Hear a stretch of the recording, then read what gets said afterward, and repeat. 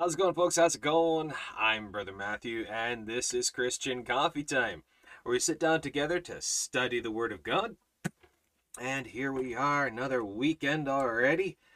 And as is our tradition, which we don't have many, we don't have many traditions, but as our tradition is weekends, Saturdays is Q&A day, generally.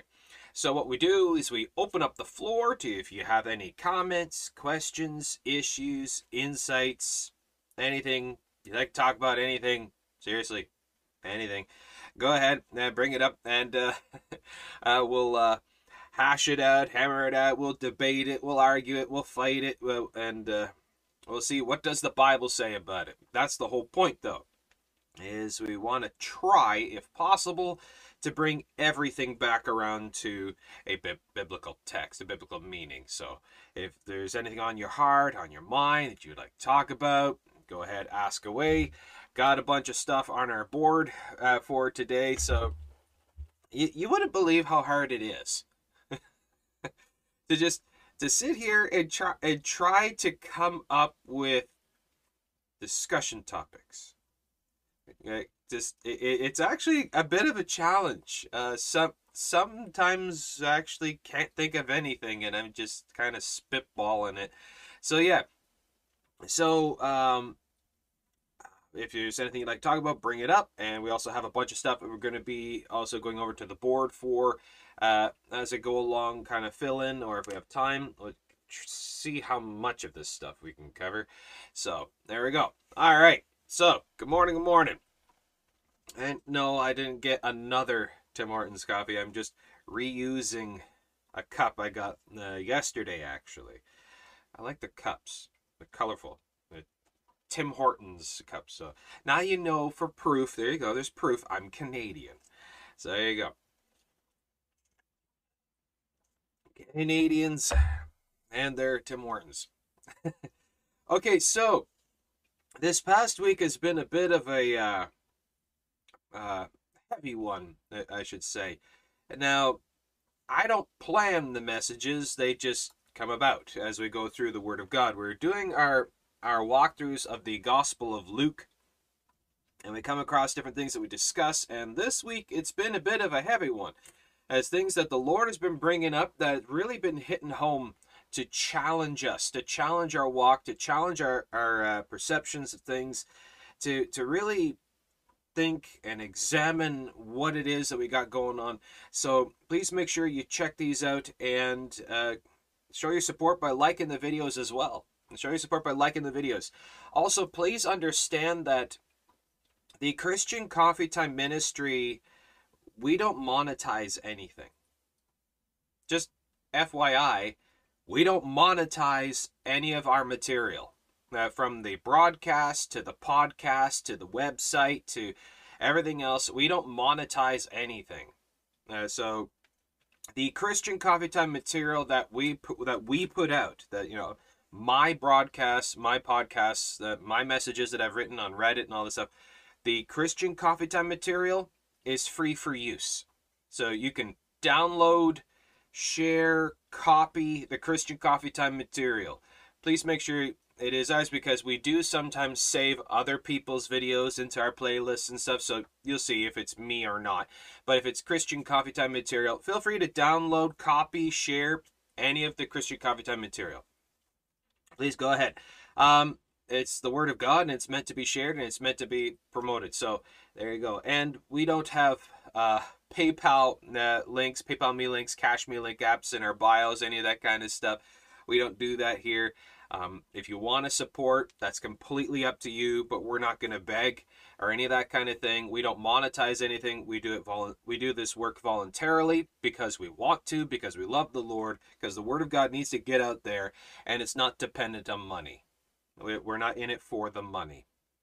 So, but there are some individuals who do help support this ministry, and I just want to take a moment just to thank you folks so much from the bottoms of our heart for all of your support, for your prayers, your fellowship, and even some of you folks have donated to help support this ministry. We just want to thank you so much for that, and it really helps. The that blesses so much in this way. Also, they also want to mention we got a shipment. I can't pick it up right now. It weighs like 5,000 pounds. Uh, a box that was actually donated to us from some good friends of ours. They run an amazing gospel ministry over in Nova Scotia, Canada. It's People's Gospel Hour is the ministry name. People's Gospel Hour. They're a radio broadcast ministry, and they have amazing content, amazing stuff there. So I'd highly recommend you please go check them out. It's called People's Gospel Hour. They're located in Nova Scotia, Canada, and it's a good friends of ours over there. We contacted them because we know that they provide gospel tracts and some of that kind of material. So we were looking for some more gospel tracts. So we hit them up to let them know that we would like some more. So they went ahead and donated, just gave us a huge box stuffed with over 5,000 tracts. And they sent it to us, here, have this for free. I couldn't believe it. I was blown away. I just speechless. We opened the box and it's just packed with stacks on stacks of gospel tracts. I couldn't believe it. They just gave it to us to help provide for this ministry. So again, just want to do a shout out for People's Gospel Hour. Amazing people over there, God-fearing, sound, powerful Christians over there. So please make sure you check out their ministry. They got awesome stuff. And I'm sure there's a way you could also, if you wanted, you could hit them up to listen to them on the radio when they're doing their radio broadcasts. You can always contact them and they can give you all information that you need. And so yeah, please check out People's Gospel Hour. All right, so this kind of segues into another little topic that I want to talk about just for a moment. And if you folks have any other comments, questions, topics, things, whatever, go ahead, ask away. First come, first serve. We'll get to your questions as soon as we can, but just go ahead, fire away in the comments. So the one thing I want to talk about that I got on my board here is I did a little bit of a video where I talk about different gospel passages. Now, I find it odd that if you've seen the video, you know what I'm talking about. I find it odd how even putting out the video and explaining what I thought that I explained it pretty clearly, but I find it weird how so many people just, they can't grasp what I'm saying. Now, okay, let me just kind of go over this just a little bit again. Maybe a little less heated than I did the first time. Okay, I'm a fiery guy. I get passionate. I get worked up. Sometimes I can get fiery, and sometimes I may not come across very clear in some of my explanations or whatever. And my family, my wife, my friends are always telling me to calm down because I have a tendency to get all worked up. Okay, so let's try to talk about this again. This time a little more calm. All right, so you may have heard people say this. You may have seen people post about this. You may not have, depending, because it's kind of only really seen, heard in apologetics groups. When you get out there and you start debating, you start to see crazy, wacko opinions from some people. Now, there is this teaching out there. It's a false teaching. They say that, well, there's the one group who heavily emphasize on 1 Corinthians 15 verses 1 to 4. Now, what they do with this is they take 1 Corinthians 15. Let's actually read it. 1 Corinthians 15 verses 1 to 4. Moreover, brethren, I declare unto you the gospel which I preached unto you, which also ye have received, and wherein ye stand, by which also ye are saved, if you keep in memory what I preached unto you, unless ye have believed in vain. For I delivered unto you first of all that which I also received, how that Christ died for our sins according to the Scriptures, and that he was buried, and that he rose again the third day according to the Scriptures. Okay. It's kind of an outline, just a quick summarization of what the gospel of Jesus Christ is.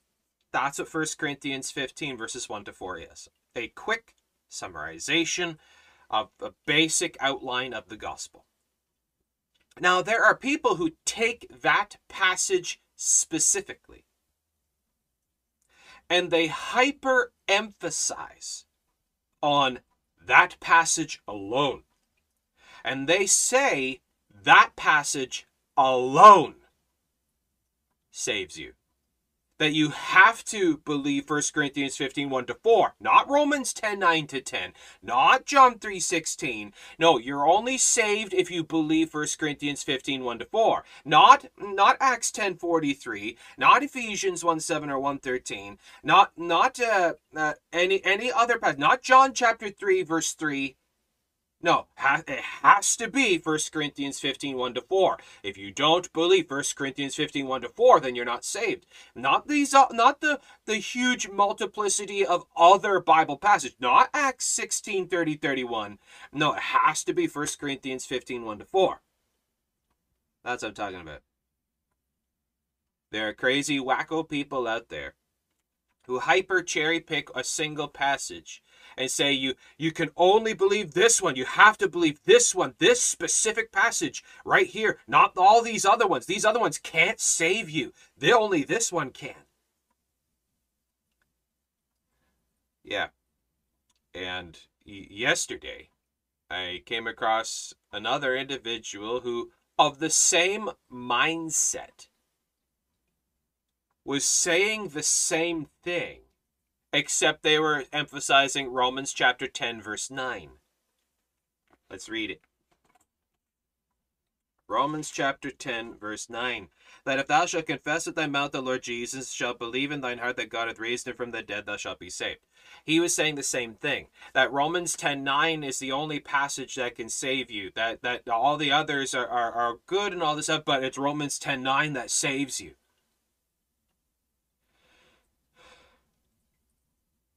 All right. This is wrong. That's a wrong way to look at the Word of God. That's a wrong understanding of salvation. You're not saved by words. It's not by a specific selected wordology enchantment that saves you.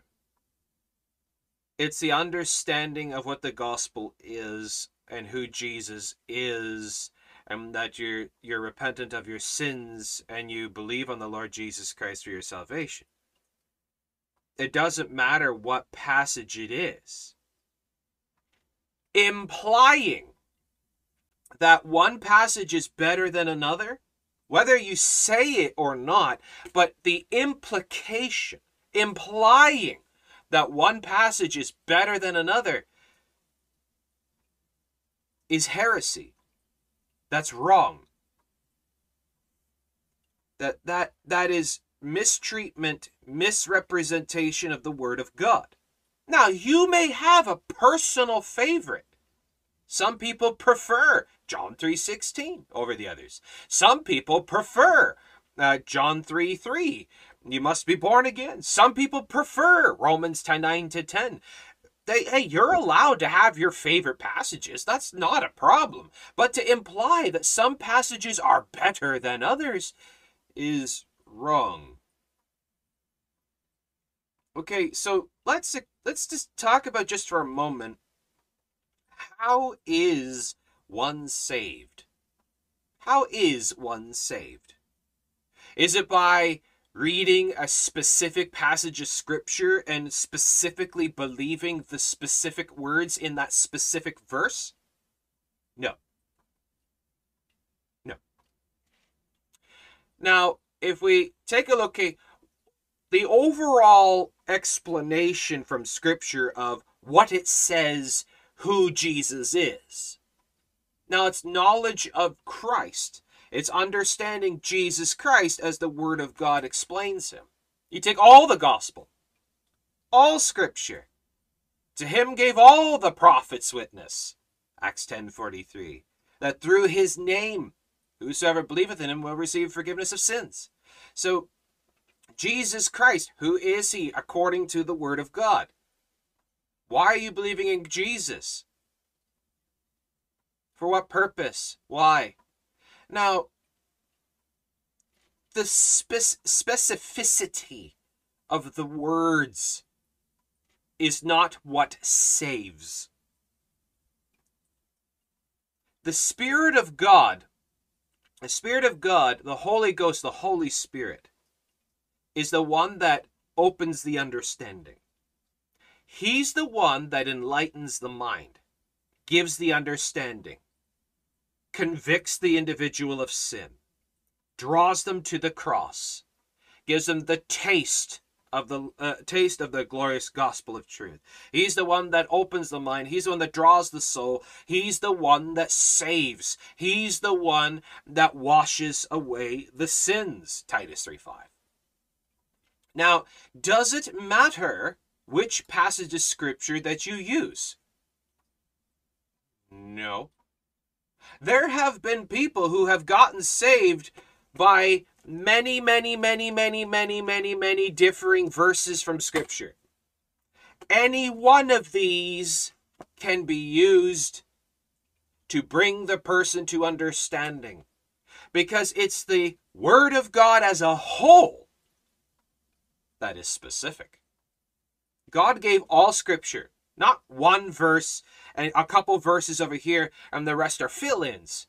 God gave all Scripture, and God does not have a favorite verse. That might be a shocker, but God does not have a favorite verse. They're all his favorite because they're all his word, and all Scripture is magnified above his very name. We talked about that this past week, that his word is preserved unto all generations, and he's magnified his word above his very name. All Scripture is his favorite. That you could use Genesis chapter 1, in the beginning God created the heavens and the earth, and believe it or not, people have come to the understanding of the enlightenment of the truth from Genesis 1:1 and have called upon the Lord for their salvation. Yeah, so highly emphasizing one passage as more important than another is gross misrepresentation of the Word of God. It doesn't matter what passage you use. Now, what does save? What does save an individual? That, as we talked about, primary doctrines over secondary doctrines. Are you saved by just believing in God generically? No. No. Okay, so saved from what? From our sins. Saved from our sins. Okay. How do I know I'm a sinner? Well, you take a look at the passages in Romans. That talks about and explains how we're all sinners. Okay. Well, how can I know I'm a sinner? Well, you take a look at the Old Testament law. Take a look at the law of God, which is used as schoolmaster to bring us to sin. So you got Old Testament and New Testament. Okay, now what? Now let's look at the prophets that told of the Christ Messiah that would come. We build a case and prove Jesus Christ. So we got all Scripture that comes in. Not just one passage over here. All Scripture is required. All Scripture must be believed. All Scripture must be understood in context, in conjunction with what saves me. Save from what? So we see that as even Philip the Evangelist used Isaiah 53 to bring the Ethiopian eunuch to understanding of his salvation. Isaiah 53. So you folks saying 1 Corinthians 15, 1-4 is more important. So you're saying that Philip didn't use good Scripture, that he shouldn't have used Isaiah 53? Well, what about Paul the apostle talking with the jailer when the earthquake happened and ripped the doors open and the chains fell off the prisoners, and Paul and Silas standing there, and the jailer comes running in, falls at the feet of Paul, and says, "Sirs, what must I do to be saved?" And Paul says, "Believe on the Lord Jesus Christ and thou shalt be saved." Now, are you saying that what Paul told the jailer wasn't the best example of the gospel, that he should have said something else? So what scripture then should be used? What scripture speaks of Christ? What scripture speaks of Christ? Well, what does the Word of God say? In the volume of the book it is written of me, that all scripture speaks of Christ. You could use any passage, any chapter. You could use any argument from scripture. You could use any scripture to present the gospel of Jesus Christ. So with that, you can have your favorite passages. I have my favorites. As a street preacher, I have my favorite ones that I use all the time. I just go out there and just repeat the same ones over and over and over and over and over again. Just going over and presenting the gospel. I have my favorites, but I don't say that one is better than another, and that that to be saved you have to believe this one, that this is the magic verse that saves you. No. The blood of Jesus Christ by the Spirit of God is what saves you, by your belief upon him by grace through faith alone. So you can argue all you want, and those of you who want to be some kind of form of Christian mystics to think that one passage is better than another, well, you need to go back and actually read the Bible again and reevaluate your doctrines, because you're misrepresenting the Word of God. So there you go. Okay, let's go down the list here. Jen has a question. Is Advent biblical or just traditional? Advent. Well, an Advent is the arrival, the culmination of the arrival of a person, place, or thing. So, Advent of what? The Advent of what? So, Advent itself is a general term that is used to describe a specific person, place, or thing. So, the context here is what I be assuming is you mean by the advent of Jesus Christ, by the birth of Jesus Christ. Is celebrating the birth of Jesus Christ biblical? Okay, let's just kind of look at this one again. So is celebrating the arrival of the Christ Messiah biblical? Is rejoicing that Holy Scripture is fulfilled for our salvation biblical? Is it okay to celebrate that the prophecies of the Christ Messiah were fulfilled for our salvation? Is it okay to celebrate that the Lamb of God came into this world, as the Scripture says, as God promised, to save us from our sins biblical? Is it wrong to celebrate that Jesus Christ, the Lamb of God, our Christ Messiah, our Savior, our Redeemer, came and fulfilled Scripture and died on the cross for our sins and rose from the dead the third day to save our souls? Is it wrong to celebrate that in any way, shape, or form?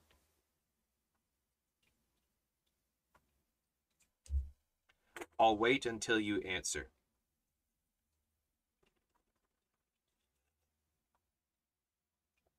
I dare anyone to say no, it's not biblical. I dare anyone to say we shouldn't.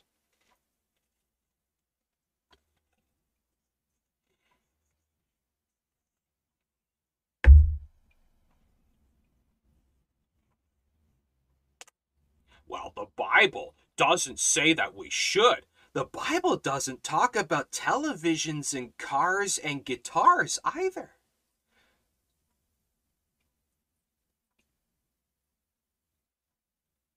So, let's not be weird Pharisees, weird legalistic Pharisees, and say, well, you shouldn't celebrate the birth of Jesus Christ. What kind of utter nonsense is that? If you're one of those people, I'm just going to say it right now. a blanket just statement here. If anybody listening to this broadcast, if you are one of those people who says that we should not celebrate the birth of Jesus Christ, you're not welcome in Christian Coffee Time. If you don't like that, tough. My broadcast, tough. Well, Jesus wasn't born on December 25. And so, however, therefore, does it matter what day it is that you celebrate Jesus Christ? No. What does the Bible say? One man esteems one day better than the other. Does it matter what day it is? You really want to argue this one? Okay, let's argue this one.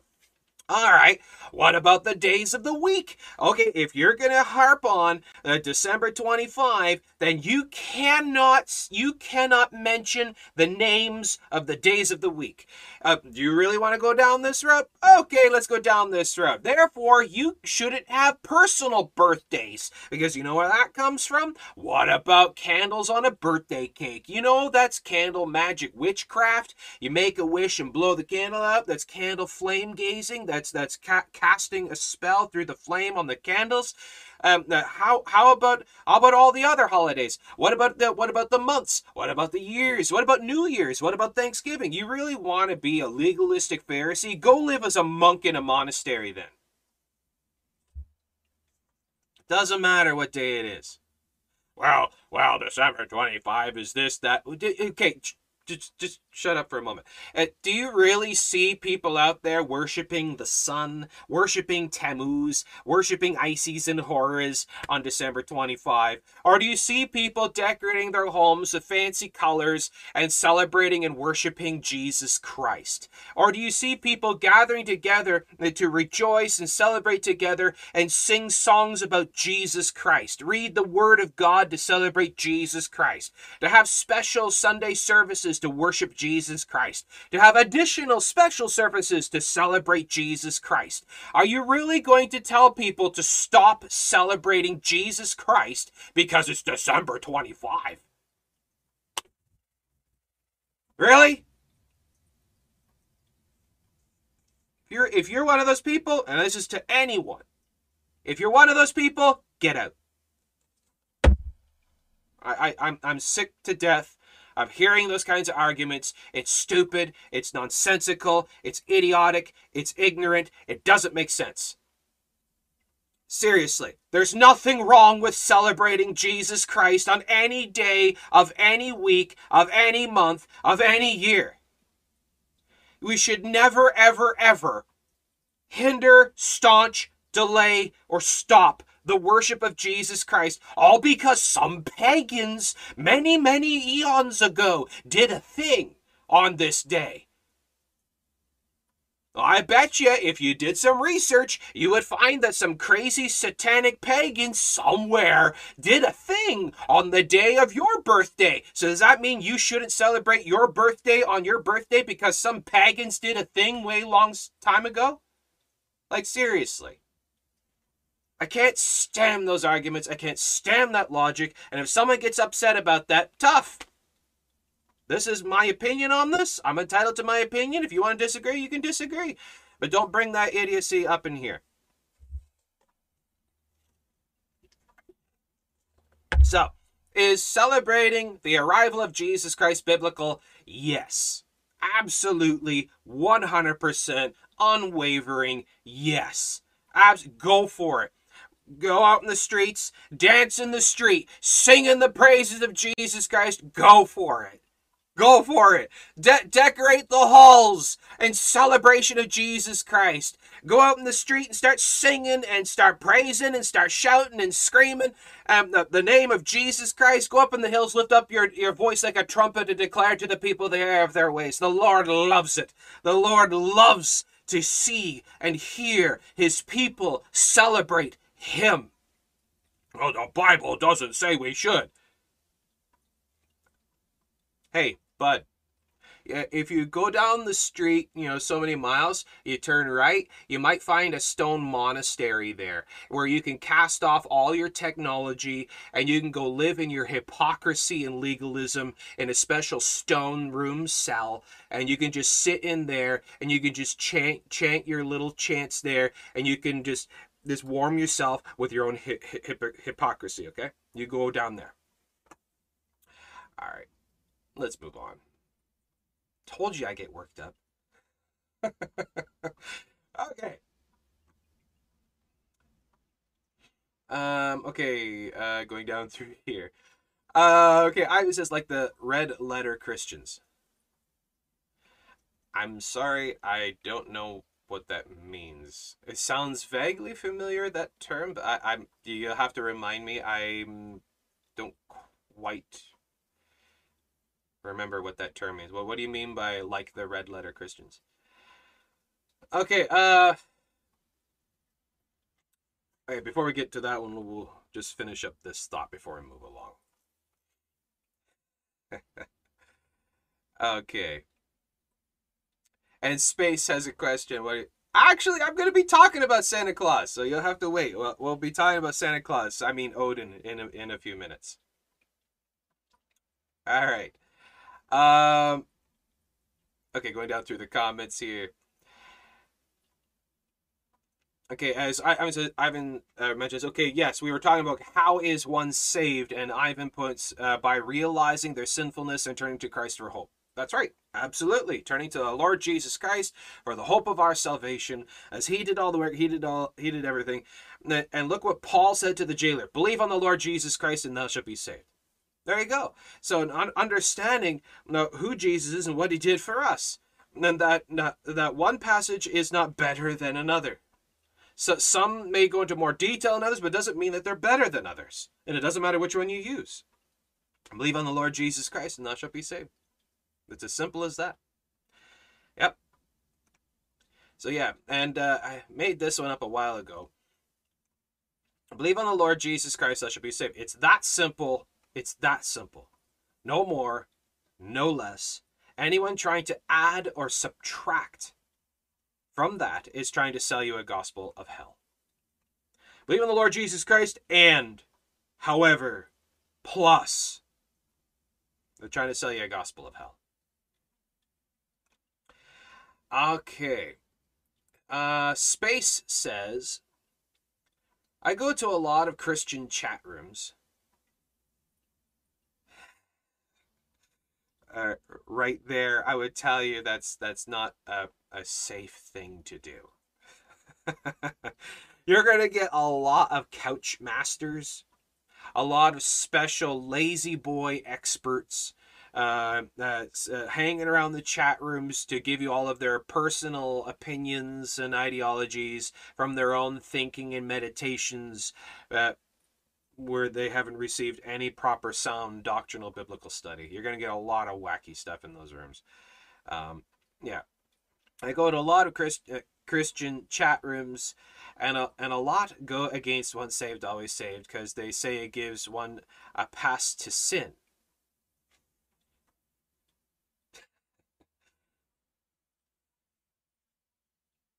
So says the sinners. Now, you see, the error, the flaw of that kind of statement is right there. It presumes the implication that they, because they are working to maintain their salvation, that they're not sinners, and that they are less sinners than others. Hold on one second. I need to share something.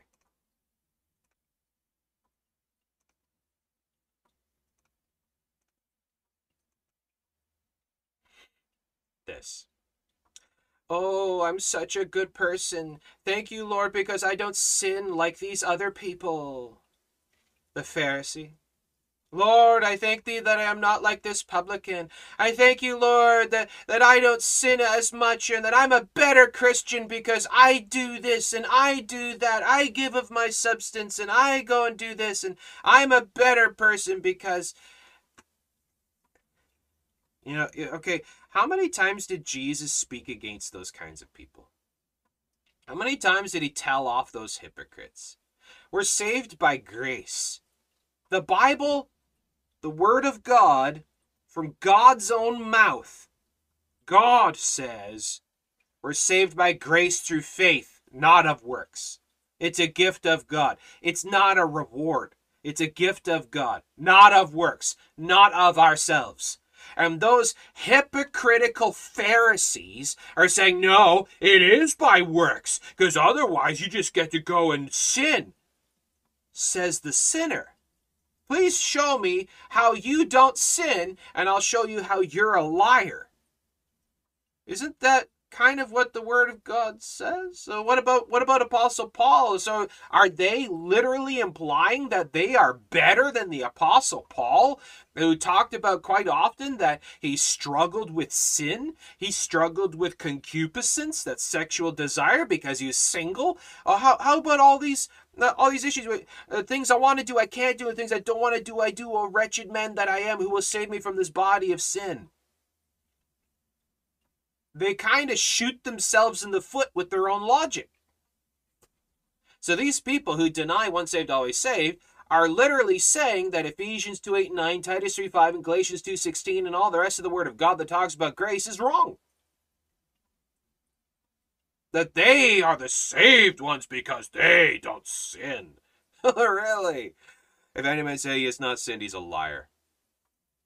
So what they are literally saying is salvation is by works. But the Bible says it's not. So I'm going to believe the Bible, and I'm going to call those people lying hypocrites. So there you go.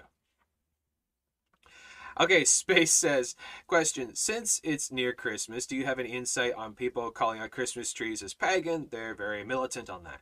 That's actually on the list today.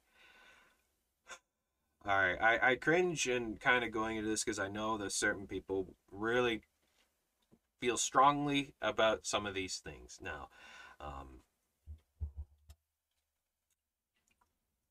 you're entitled to your opinion. You're entitled to your beliefs. Now, what you want to do in this regard is completely up to you.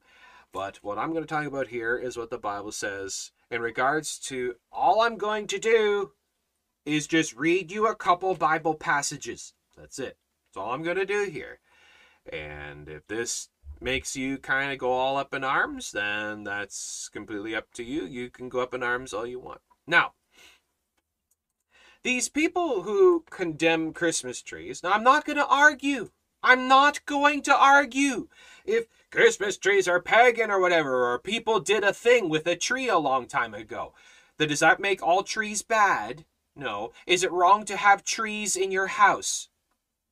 No. Is it wrong to hang decorations on a tree? No. Is it wrong to put lights in your window? No.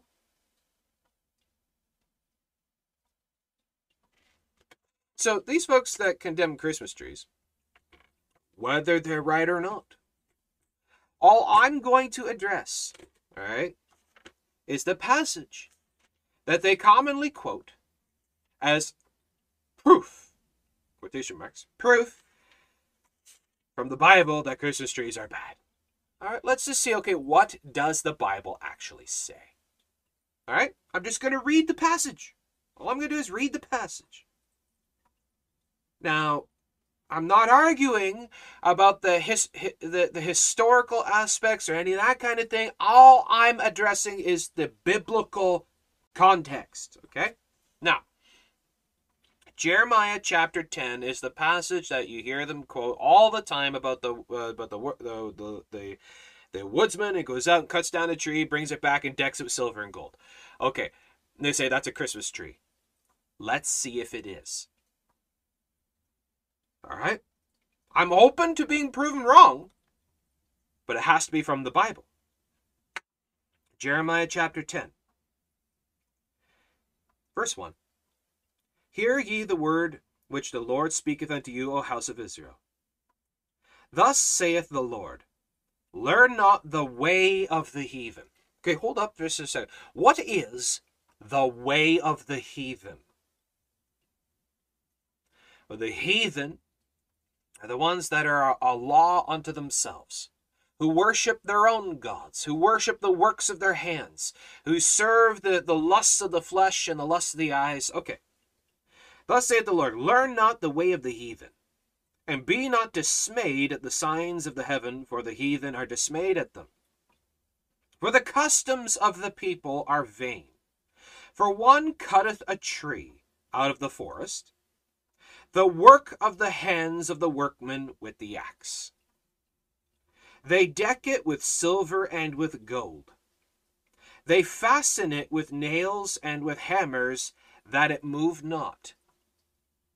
They are upright as the palm tree, but speak not. They must needs be born, because they cannot go. Be not afraid of them, for they cannot do evil. Christmas trees? Neither also is it in them to do good. Christmas trees? Christmas trees speak not. Christmas trees cannot move and walk around. They cannot go. They have to be carried around. And the Christmas trees cannot do evil. Christmas trees don't have them in them to do good. What's this talking about? How is this a Christmas tree? Well, okay, hold up for a second. Now notice when you actually take Jeremiah chapter 10 verses 2 to 6 that's talking about this, and you break it down word by word, all right? That it's talking about idol making. Idol making. Where verse 2, learning the way of the heathen. Verse 3, working and crafting out of a tree, carving the wood. And verse 4, plating and decking the carved work with gold and silver, fastening it so that it cannot move. Verse 5, they speak not, they can't move, are carried about by the people. Verse 6, there is not like thee no other gods that are like the Lord God. So we see actually a repeat of this in Psalms 135. Psalms 135. Verse 15, the idols of the heathen, the way of the heathen, the idols of the heathen are silver and gold, the work of men's hands. They have mouths, but they speak not. Eyes have they, but they see not. They have ears, but they hear not. Neither is there any breath in their mouths. They that make them are like unto them, so is everyone that trusteth in them. Interesting. Psalms 115. Psalms 115. Again, we see in Psalms 115, verses 4 to 8.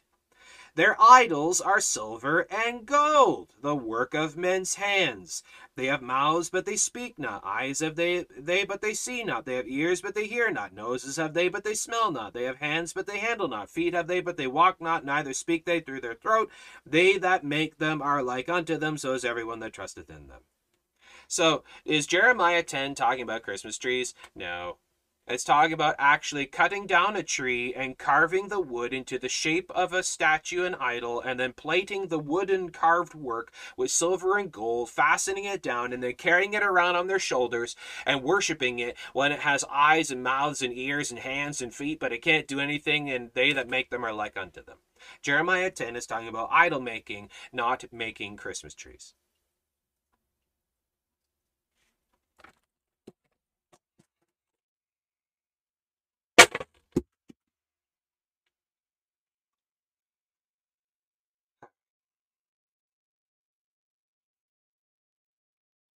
Okay.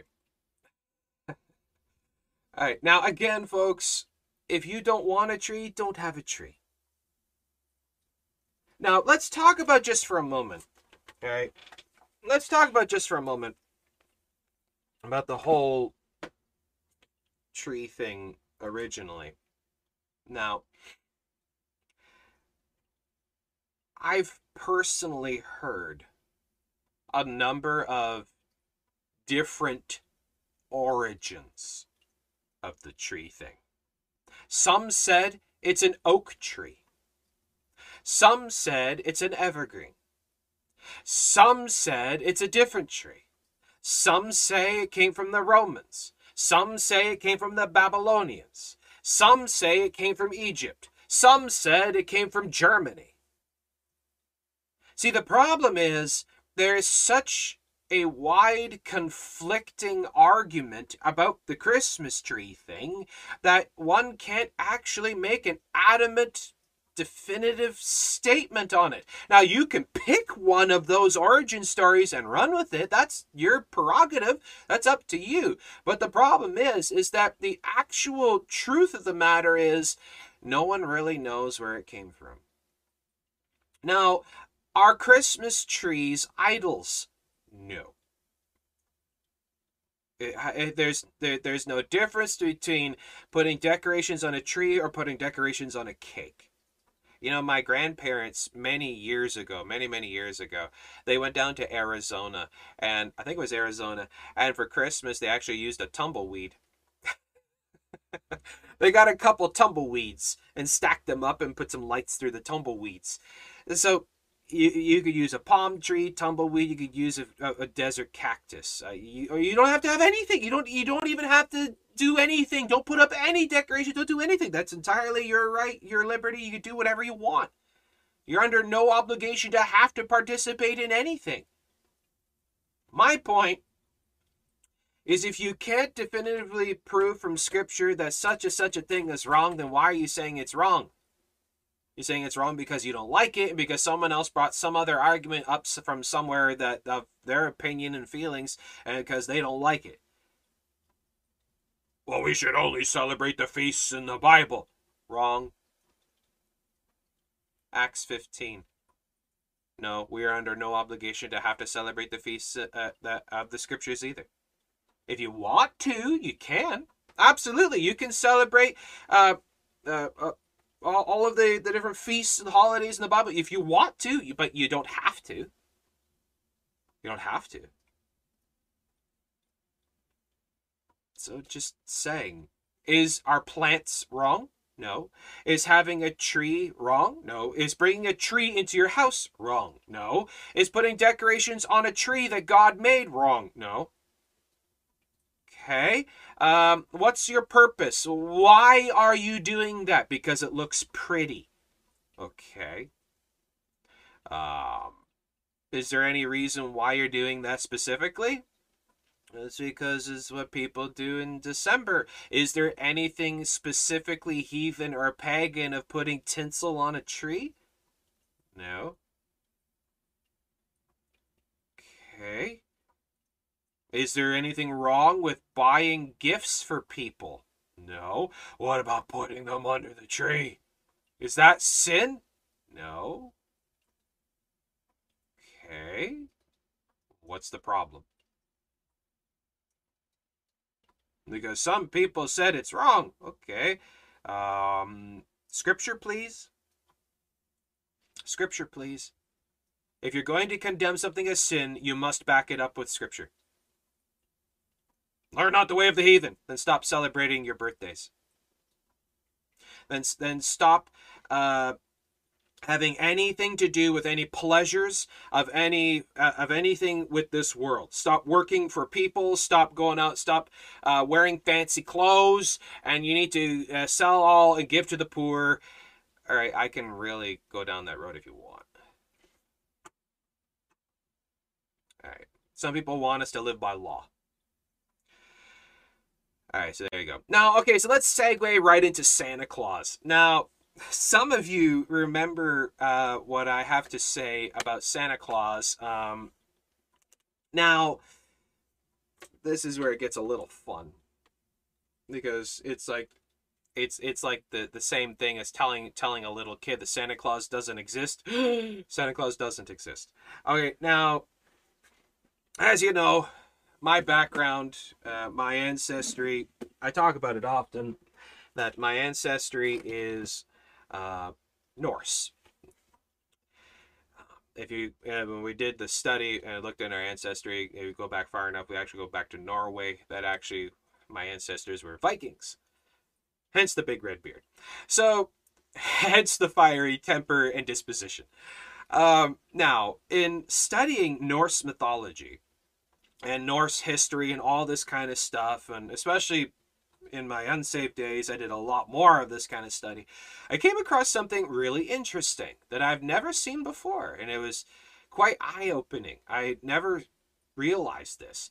So, buckle down, Dorothy. We're not in Kansas anymore. I'm about to blow the Santa Claus thing wide open. Now, back in the 70s, I think it was, is when Coca-Cola presented this new repackaged Santa Claus looking guy creature. This obese, jolly, sleigh riding, gift presenting character. Now, it's always kind of puzzled me, where did they get that? The ideas of Santa Claus, what he looks like, what he does, where he comes from, and how he moves around, where did this come from? Where does so I've been kind of on and off over the many years, doing a little bit of study here and there, research, trying to find stuff, and then all of a sudden one day, the door just busted wide open, and I found it. I couldn't believe it. I couldn't believe it. I'm stalling. Building suspense. Okay, now Santa Claus.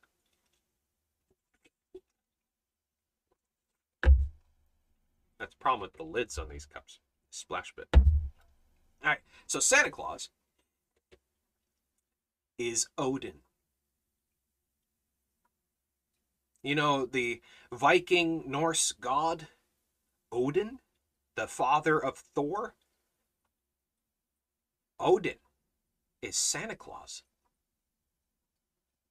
Now, let's take a look at the similarities.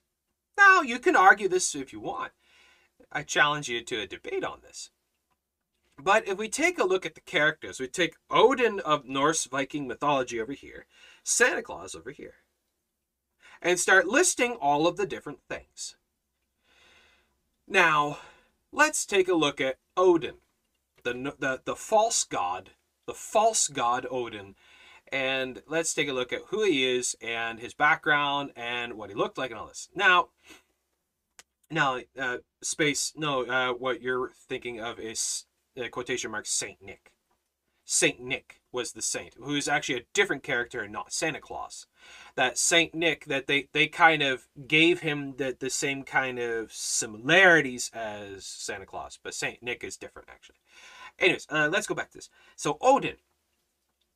Now Odin, according to Norse mythology, is depicted as a tall guy wearing a long red coat with a long white beard. Always carried a big staff. Now, Odin was a master of witchcraft. Now, that's why he has one eye, because he actually sacrificed his eye by ripping out his eye, throwing it in this special magic well, and making wishes, and actually desiring the powers, and it was granted unto him magic abilities, and he became an all-knowing, all-seeing, all-powerful god, a master of witchcraft. And Odin moves around with his eight-legged horse, eight-legged horse named Sleipnir. Now, Sleipnir, his eight-legged steed, assisted him in the battles when Odin would go to war. When Odin would slay his enemies, Sleipnir would eat the carcasses of the fallen, and Sleipnir's muzzle was always red with blood. Odin came from the north, far up in the north. He lives in the North Pole. Odin lives in the North Pole.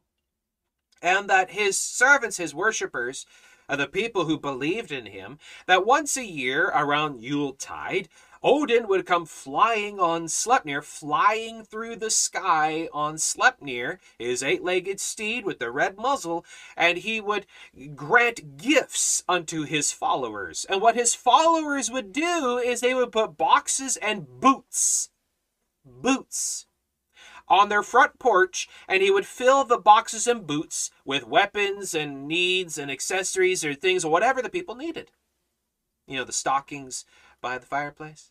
So Odin also is a massive glutton and drunkard. A massive glutton and drunkard with no morals. He has no morals. Odin is a rapist. He's a drunkard. He's a liar. He's a thief. He's a witch. And he's committed massive atrocities and many, many different kinds of sins. Let's take a look at Santa Claus. Long red coat, big white beard, comes from the north, massive, drunkard, glutton, likes to philander around with other people's women according to the songs, flies through the sky on a sleigh pulled by 9 reindeer. Wait, 8. And the front has a red nose. So there's 8 reindeer and one that has the red nose. And that Santa Claus is all-seeing, all-knowing, and could be everywhere at once, rewards his followers, breaks the law, is criminal, sinful, has magic abilities. And what else? So he breaks into places and he fills the stockings with gifts.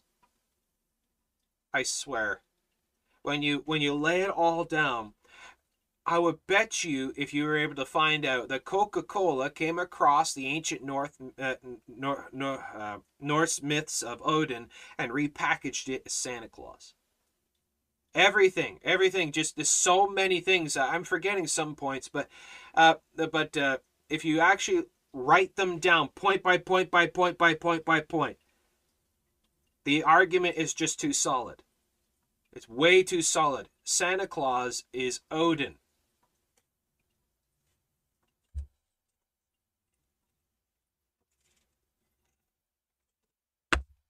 Give that some thought.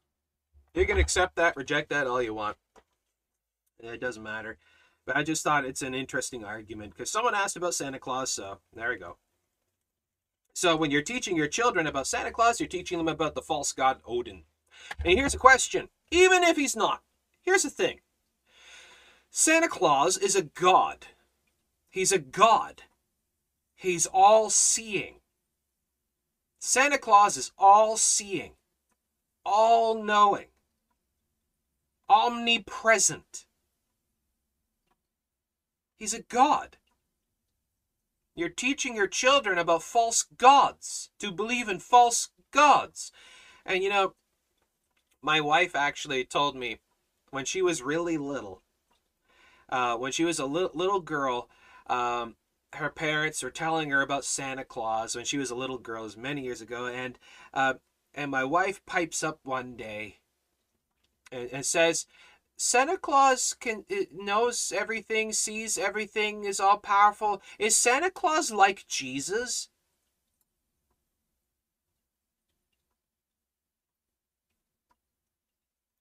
If you're telling your children myths and stories and legends and things like that, like Santa Claus and these other creatures, and they grow up and find out that Santa Claus and those supernatural creatures don't exist, what do you think that's going to do for them when you start telling them about Jesus? Just a thought. Just something to think about.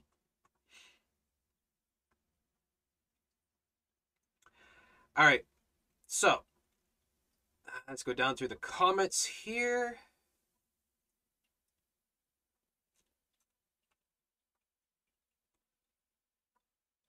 All right, so Jen says, sorry, I was talking about when they light the candles every week in meaning of the words during Advent. Oh, yeah.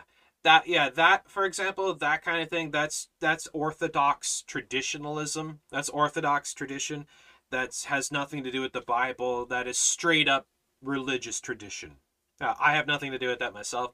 If you want to light candles on the way up, that's completely up to you, but you don't have to. You're under no obligation to have to, but it comes from Orthodoxy, it comes from Catholicism. So, there you go. All right. Okay, Space says, the issue is we don't really know what day Jesus was really born, do we? Actually, we do have a pretty good idea. Now, you actually have to use a Jewish calendar. And you have to go do the study. That has been many years since I've looked into this. I can't remember exactly. Some people say it was spring. Some say it was fall. Some are arguing still that it's this December. It's not December. That actually, according to Jewish calendar, Jesus was born in September. According to Jewish calendar, Jesus was born in September. So then why are we having it December? Look at it as a belated birthday party. That's how I personally look at it. It's a belated birthday party. That I'm throwing a belated birthday party for Jesus. What's wrong with that? I dare anyone to tell me that's wrong. So yeah. I'm safe. My Christmas tree is plastic. Good. Okay. That's a good one, Michael. Okay. Ivan says, question. I think I heard you say you're free grace before. Okay, what do you mean by that? Can you elaborate? Do you believe in a change after salvation? Okay. Now, there are people who take the term free grace and they run amok. They go crazy with it and they run wild with that. That means that they then have license and liberty to go and live and do whatever they want. And that's the argument that you see the works-basers fighting. The works-based heretics are fighting the free grace heretics, the ones that abuse grace. Now, here's the question. Is grace free?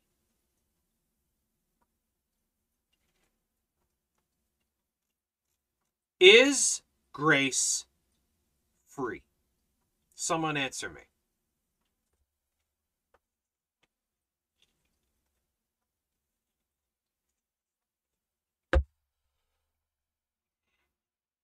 Okay. Ivan says yes. Absolutely. Is grace free? Well, to answer this one, to understand this one, we have to go back and revisit the meaning of grace. All right? Can somebody tell me what does grace mean? What does grace mean? We have everybody saying yes, it's free. Okay, but what does grace mean? Ivan says unmerited favor. Would the rest of you agree with that? Or what would you say? What does grace mean?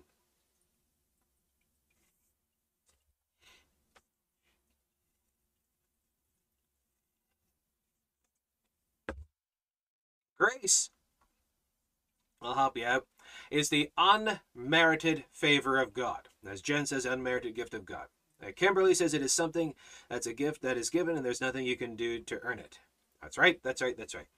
Grace is the unmerited favor of God. That I didn't merit it, I don't deserve it, it's not a reward, I didn't earn it, but he gave it to me anyways because he so loved me. It's nothing of me, it's all of him. It's absence of self to the nth degree. Literally, virtually nothing of me. All of him. That's what grace is. The unmerited favor of God. So if it's the unmerited favor of God, then that then means it's free.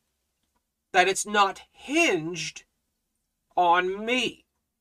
that my doing or not doing does not affect it because it was given to me despite myself. Here's a quick question, folks. Can I become sinless here on earth, in this life, me in this body, this flesh body, right here, right now? Can I attain sinlessness? Can I attain sinlessness? No, Ivan says. Are you sure about that? Are you sure? Olga says no. Jen says nope, never here on earth. All right. The Bible says no, you cannot attain sinlessness. You cannot become sinless. So the Bible says, God says that our bodies are corrupted by sin, that you're going to sin. There's nothing you can do about it. Your flesh wars with your spirit, and you cannot do the things you would. And that while you're in this body, you are fighting sin constantly.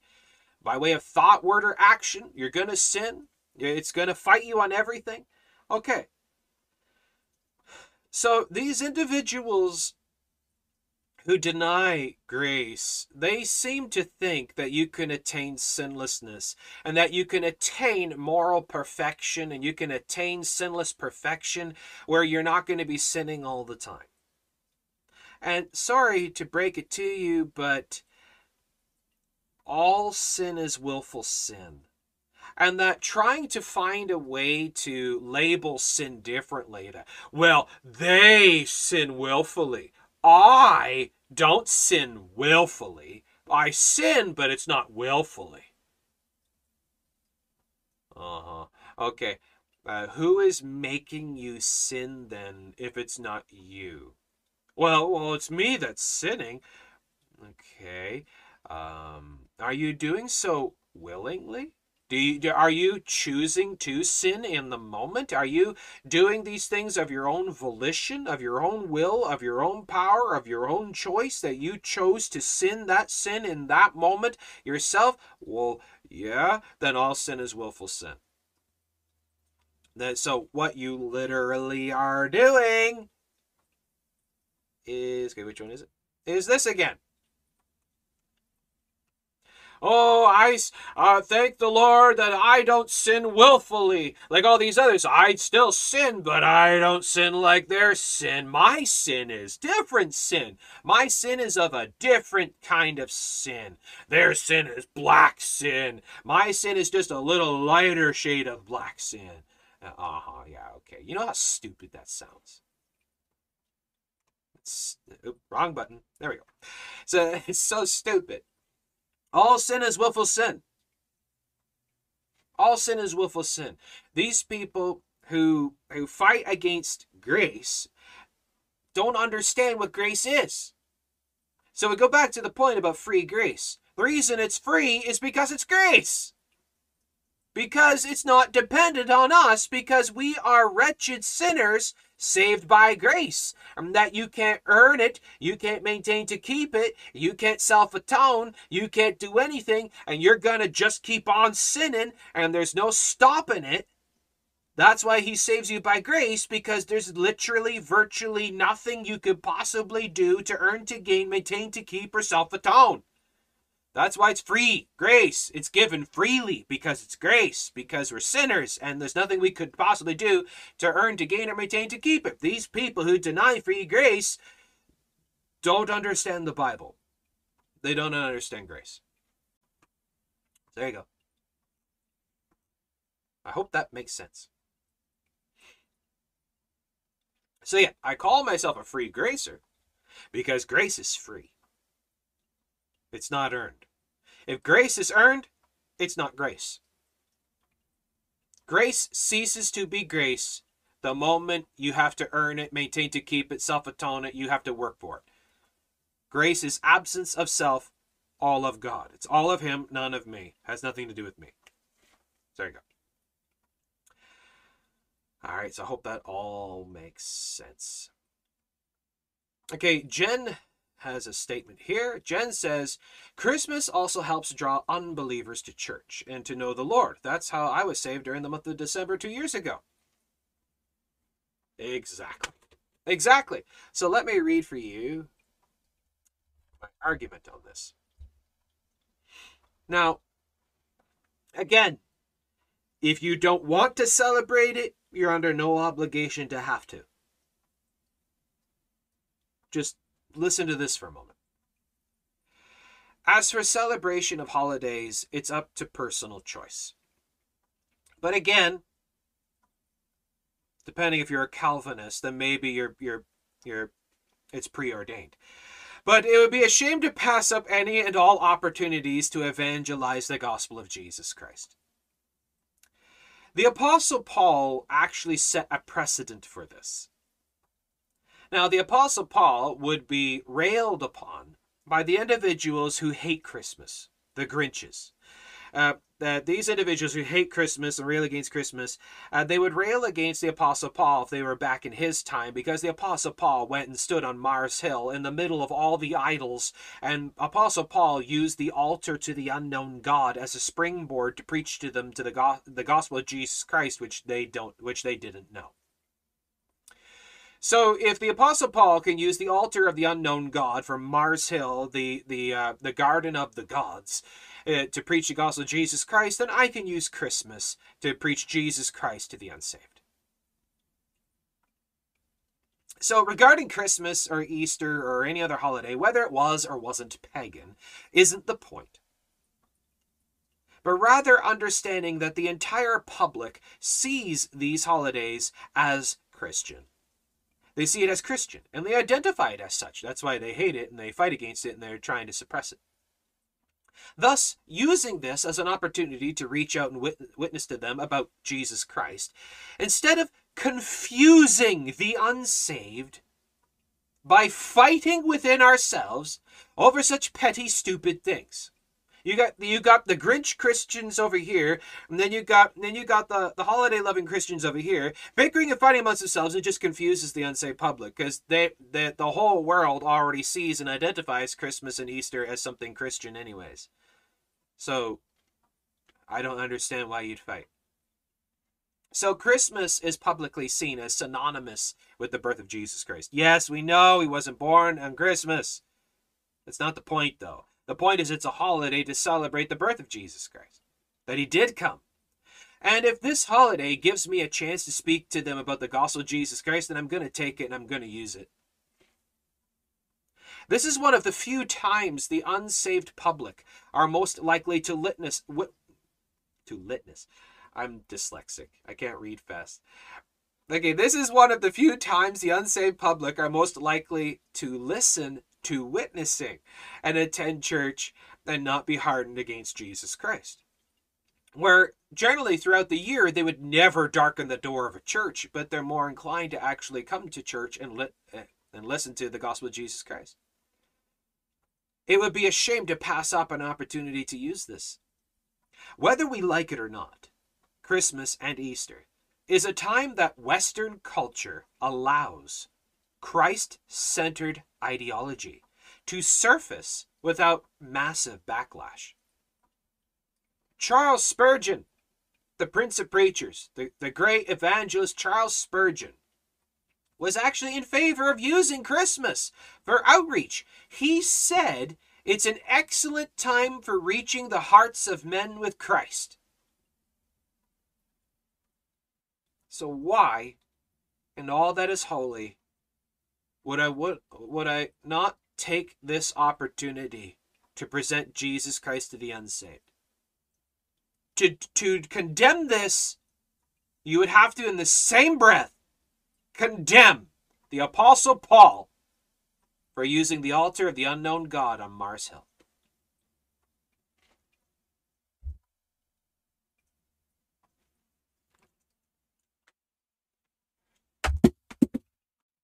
I think that warrants another mic drop. All right. There we go. Let's move on. Okay. Okay, Ivan says, okay, we're talking about the red letter Christian people.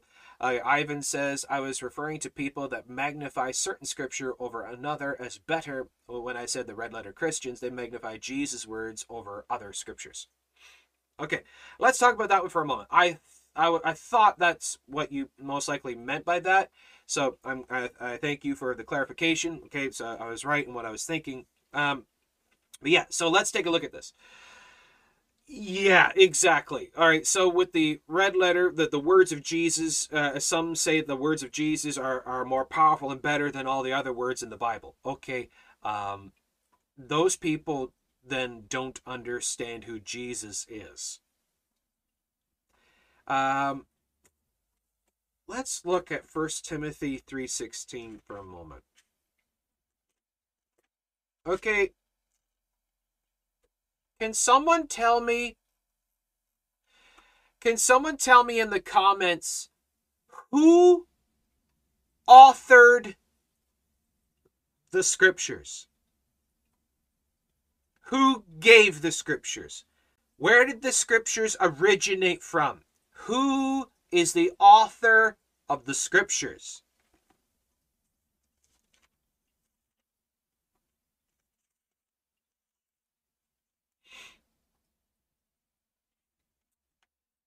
Olga says God. Angela says God. Who is the author of the scriptures? Okay. Jen says God. All right.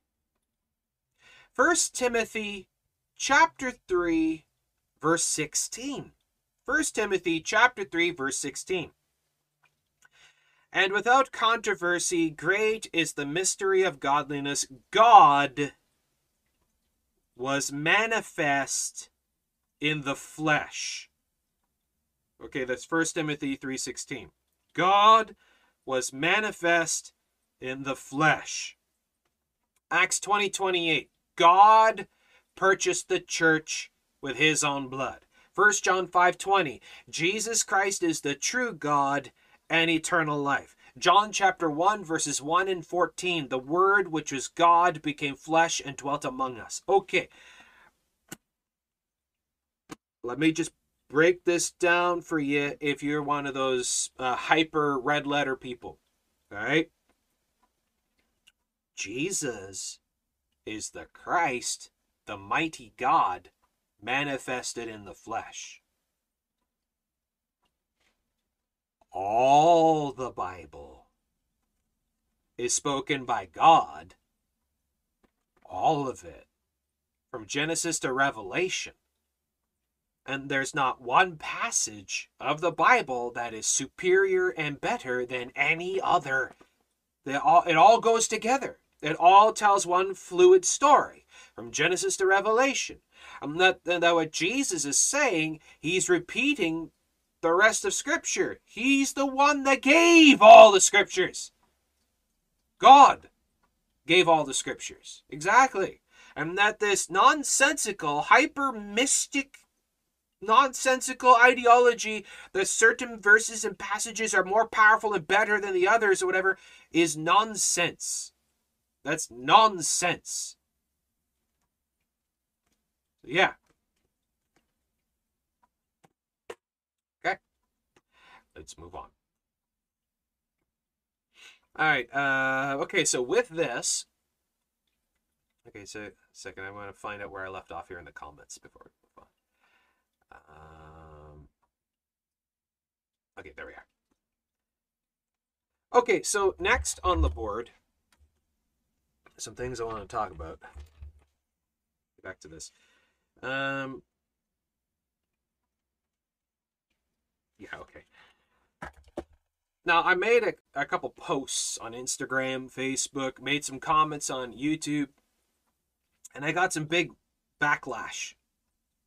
And I just want to comment on this for a moment. Now, the posts and the stuff that I had mentioned was in regards to how I personally do not respect other religions. Well, I don't. Because they're religions of devils.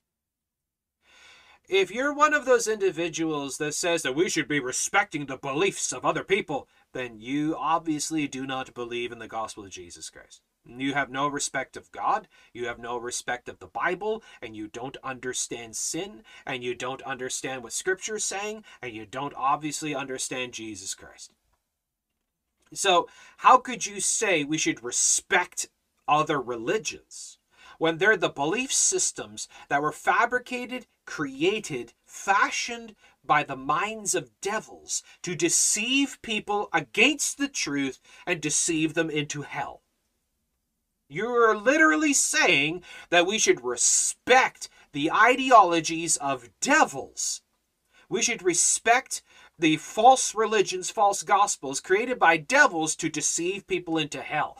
I will never, ever, ever, ever, you can't make me ever respect the belief systems of other religions, of other false gospels. When the Bible says that other gospels are accursed of God and are abominations, so you're literally contradicting God, saying God is wrong, Scripture is wrong, Jesus is wrong, and that we should be respecting devils. I will never do that. I will never, ever respect the icons, artifacts, images of other belief systems. I will never, ever respect the scriptures and holy books or whatever of other religions. I will never, ever respect the belief systems, the religions, other religions out there. I respect people because people were made in the image of God. Absolutely, absolutely, without question. I'll respect any persons. Not a problem. Because all people are made in the image of God. Male and female created he them. All people are made in the image of God.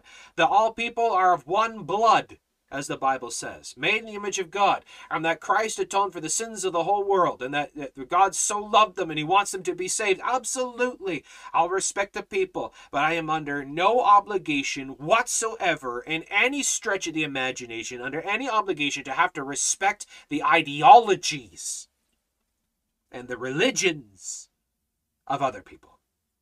I respect the persons. I love the persons. I'm under no obligation to have to respect and love their beliefs. I love and respect only one. I love and respect the Lord God, Jesus Christ, who saves by grace through faith, by belief alone. I love and respect the Word of God, the Holy Scriptures, the Bible, that these words that God gave, I love and respect nothing else. And if you don't agree with that, then you don't understand God, you don't understand the Bible, you don't understand Jesus. How can you call yourself a Christian if you would betray the Lord by respecting other belief systems that put him on the cross?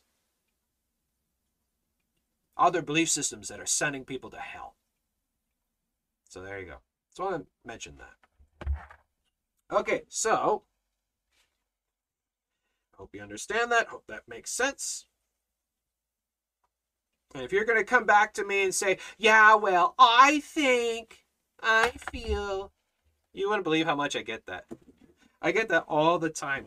On Instagram, Reddit, YouTube, I get that all the time. I'll make absolute clear-cut arguments like this, bringing up scripture and verses and passages, proving it, backing it up, and I still get, yeah, well, I think, I feel, I believe. You think, you feel, you believe against the Word of God. Yeah. Okay. And today we're just starting fires. So I am not ashamed of the gospel of Jesus Christ. There is the power of God for the salvation of everyone who believes. Amen. So with this, just got to bring this back. Oh, I got to shrink this up. This is way too big. I'm getting used to this program now. Getting pretty good with it. There we go. When you know what you're about to say is going to cause a theological storm, but you got to say it anyways. Okay, so with that, it's my Viking blood. I'm combative. I love debating. I love arguing.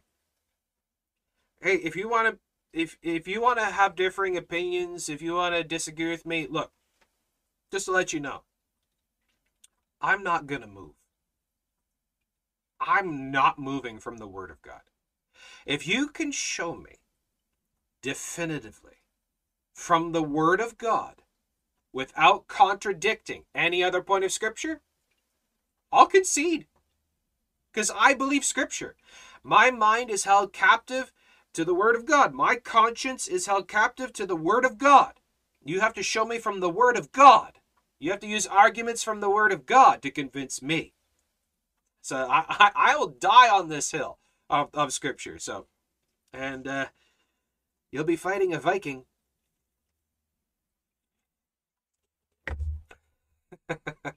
Okay. Space says, question, did you have a mentor to be a pastor, or did you get there on your own? And is there such a thing as a do-it-yourself Christian, or is the assembly an important part? Wow. Okay. There's a bunch of stuff in that question. All right. So, firstly, my mentor. Actually, I would have to credit my dad, Pastor Paul. I personally have never met an individual. I'm not just saying this because he's my dad. I'm saying this honestly. I have never met an individual as sound as him biblically. I mean, he has it wired down. He knows scripture like you couldn't imagine.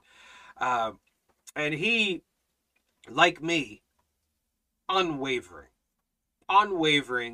on the word of God. He knows more scripture than you could possibly count. He has answers for everything, and if he doesn't know, he knows where to look, he knows how to study, he knows how to figure it out. He is one of the most sound, doctrinal, theologically sound individuals you could imagine. The powerful scholar, theologian on the word of God. He mentored me, taught me, showed me how to go about this, and he did it very simply. Very simply. You know how he did it? Handed me a Bible, said, read it. When you're done reading it, read it again. Read it again. And again. And again. And again. Read it slowly. Read it carefully. Read it meditatively. Study the words. Study the verses.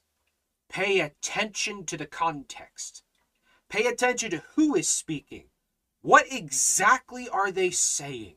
Look up the meaning of the words that they're using. Believe this. Study this. Read this. Hold to this. And this only. Anyone can do that. And it's not a do-it-yourself. There's no such thing as a do-it-yourself. You have to have the Spirit of God. You have to be born again. If you do not have the Spirit of God, you're not going to understand this book, no matter how many times you read it and study it and try to figure it out. It won't make any sense to you. In prayer and fasting. And that's the other thing that my dad brought up is pray. Pray lots. Pray while reading it. Pray before you read it. Pray while you're reading it. And pray after you're reading it. And fast and pray. Give it to the Lord. And believe what it says, no matter what anyone else says. You hold to this and this only. What does this say?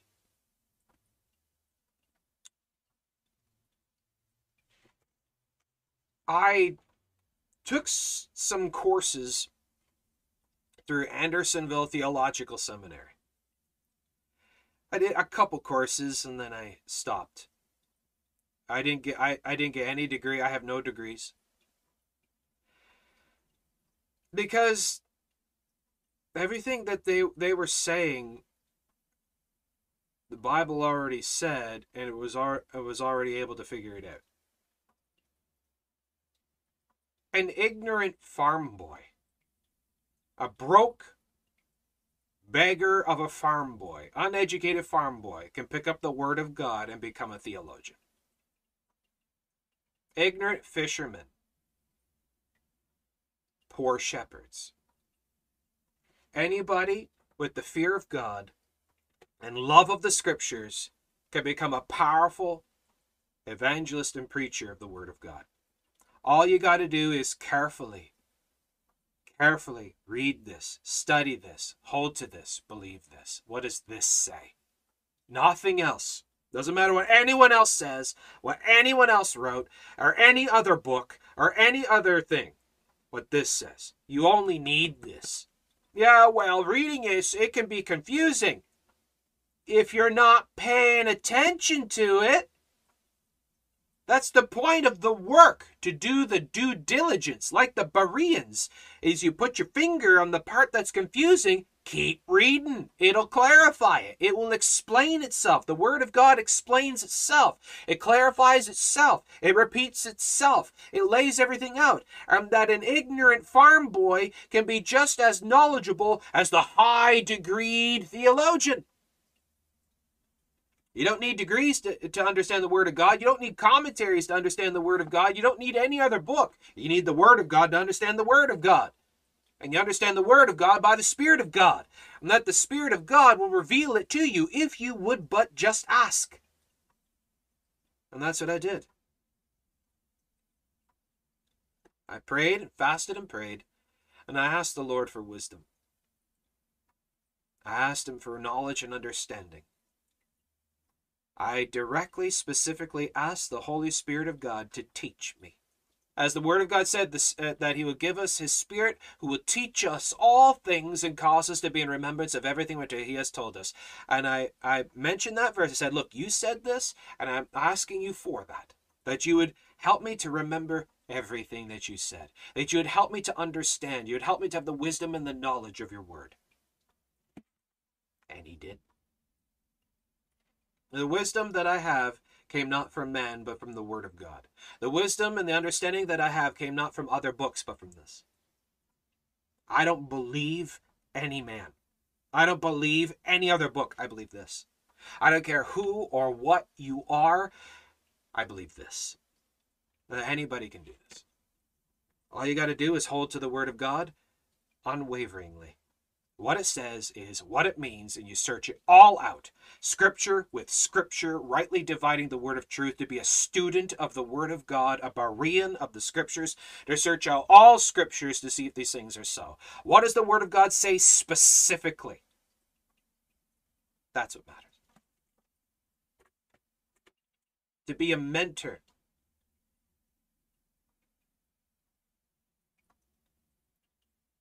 To be a mentor of the Word of God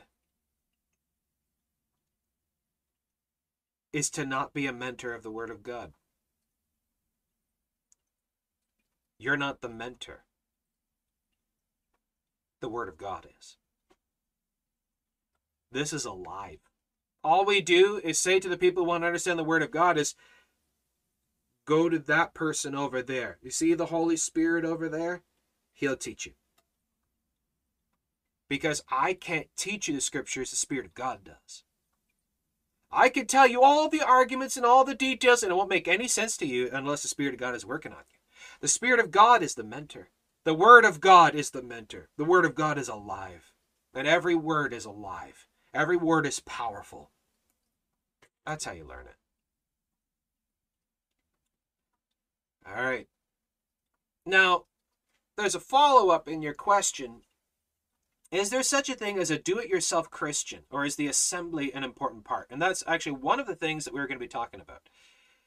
This is Hebrews chapter 10, verse 25. Hebrews chapter 10, verse 25. Because there's a big problem today. And that is people shirking, shunning, ignoring the assembling of the church. Now, the Bible says in Hebrews 10:25, not forsaking the assembling of ourselves together, as the manner of some is. And people say, yeah, well, that's what we're doing online. I'm sorry, but I don't see any of you people here. How is this assembling if we're not assembled? The word assembled in the Bible, when it says assembling of yourselves together, the words specifically mean physically. To physically, actually gather together for church. Digital, online, Zoom doesn't count. It does not count. And you can get all worked up about that and getting all angry about that all you want, but you can't change the meaning of the word of God. Say, well, I think, well, you think wrong. Well, I feel, you feel wrong. Well, I believe, you believe wrong. What the word of God says, and that's what it means. It means gather together. Well, all the other churches, there's no other churches around. Okay, let me ask you a question. Are there any other Christians in your area that you are aware of? Go gather with them at their place, your place, or somewhere else. But the point is to gather together. The Lord says, where 2 or 3 are gathered together, there am I in the midst of them. 2 or 3 of you gather together. It's church. As you gather together, you read the Word of God, you praise the Lord, worship our Lord, study the Scriptures. That's church. You gather together to worship Christ, to celebrate Christ, and to study the Scriptures. That's not hard. It's not hard. It's just people don't do things because they just don't want to. They say, well, I can just sit in my pajamas in my home with a cup of coffee, sit back, and I don't have to do anything. Okay, where's the respect? Where's the respect of the Scriptures? Where's the respect of worship? And where's the obedience of the commandments of God when God commanded to gather together physically? Say, well, I think, online digital Zoom is okay. Look, online digital broadcasts or whatever is one thing. It's not a replacement for church. This is not church.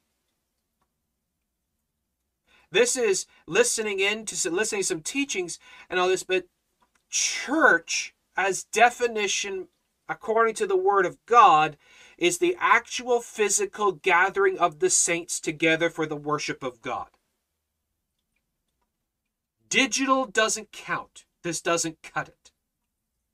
This can be a temporary help until you can get to church, and you will risk life and limb to get to doctor's appointments, to get to the store, to get to your job. You will brave all kinds of weather. You'll drive 30 minutes, 40 minutes, an hour to get to appointments. How far will you drive for church, for worship of God?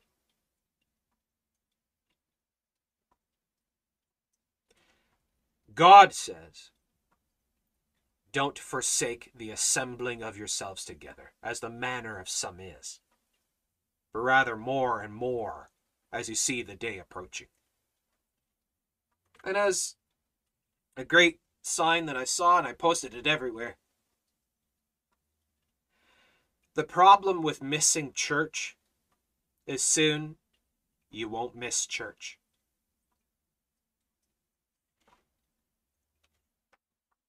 Well, we are the church. Right. And where's the assembling of it? So there you go. Space says, I bet the perfect Christmas present for Pastor Matt would be some coffee and a cool sword. Look, I'm not stopping you if you want to get me some of that. I'm not stopping you. That would be awesome, though. Yeah, absolutely. Hey, sure. Go for it. Go for it. Yeah, I love weapons. I love coffee. I love all that stuff. That's great. All right, so on a different note, just to bring some levity into this, now I have another Instagram account that's my personal account for me, that's from behind the scenes, so you can see who I am, what I'm like, the things I like, and all this kind of stuff. I put some weird stuff, crazy stuff up, some funny stuff. yeah, some different excursions, things we do, some my weightlifting, different stuff for me, and hikes and stuff. All right, there's a guy who has an awesome YouTube channel, a great ministry, where James from he runs the Hero Projects channel, the Hero Projects. Now, what he does is he helps teach and instruct biblical manhood, biblical family structure, family order, and he calls out the injustices and the things that are done in this world against children and all that kind of stuff. He calls out feminism and shows you what the Word of God actually teaches on all these different kinds of things. Excellent content, great stuff. Well, all right, I have a confession. I love the Ninja Turtles. I know it sounds weird. I like the Ninja Turtles. I'm a big fan of Ninja Turtles. I've always have been. And since I was 6, and when the movies came out and the cartoons, I've been a big fan of the Ninja Turtles. Always have been. I still am. I still, to this day, yes, yesterday I watched some Ninja Turtle cartoons. All right? I confess.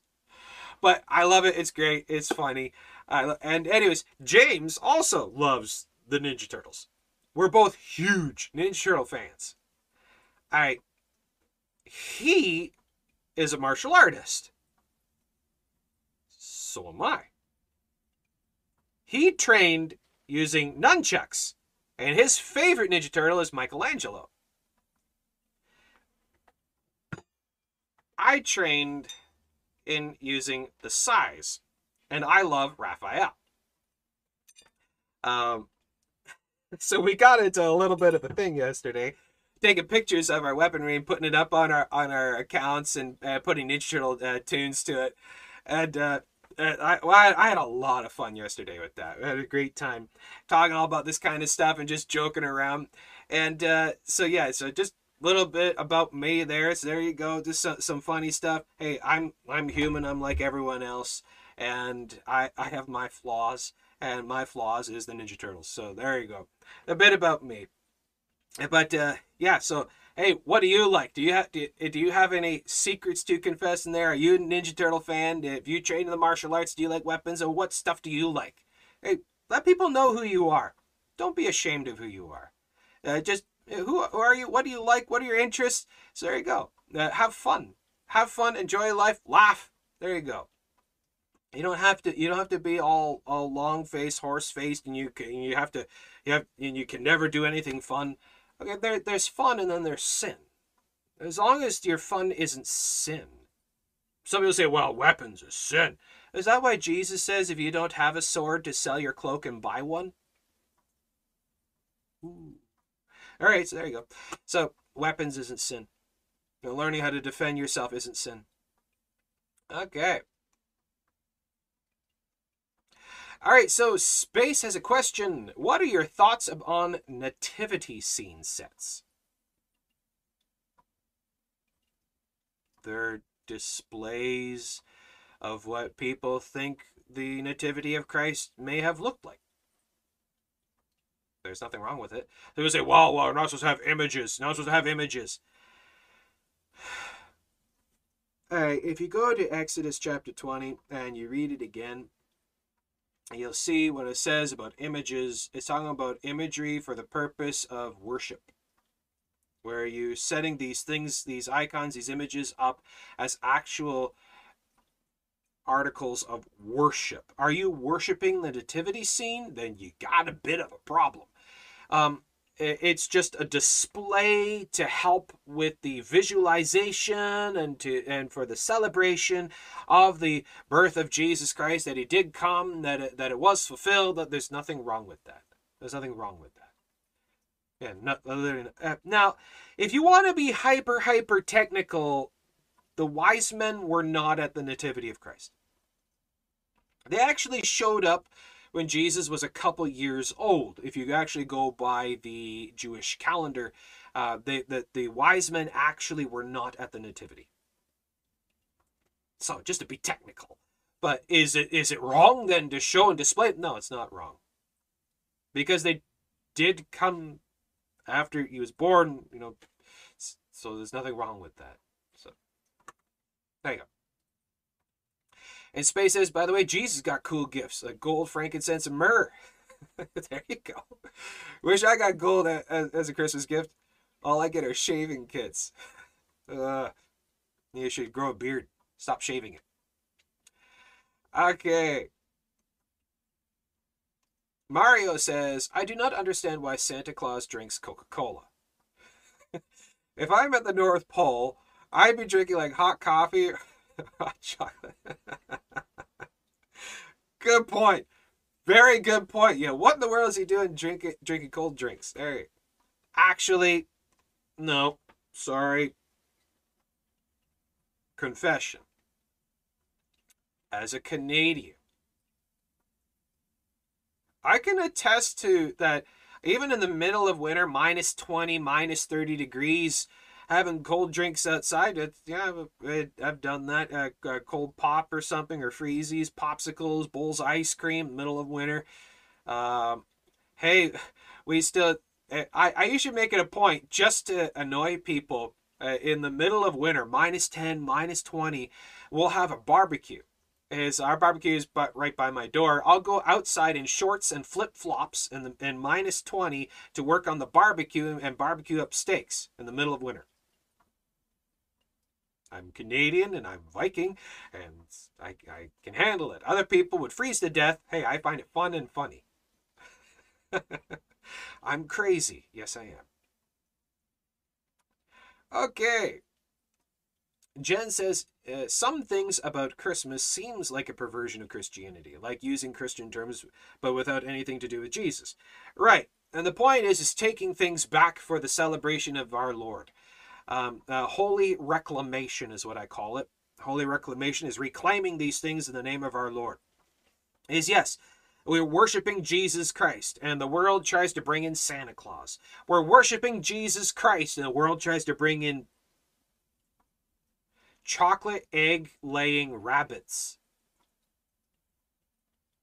And we try to celebrate Jesus Christ, and they bring in all kinds of other crazy, weird things. Yeah, they try to pervert our Sundays, or where it's supposed to be church day. We gather to worship for the Lord, and they try to turn it into like another Saturday. Right. The world is going to do, say, have, be, all kinds of crazy, psycho things. We ignore what the world does, and we celebrate our Lord. They want to worship trees? Let them worship trees. They want to worship rocks? Let them worship rocks. They want to worship the stars? Let them. If they want to identify as pine trees, let them. That's their thing. Let the heathen rage and the people imagine a vain thing. We're going to celebrate our Lord. Yep.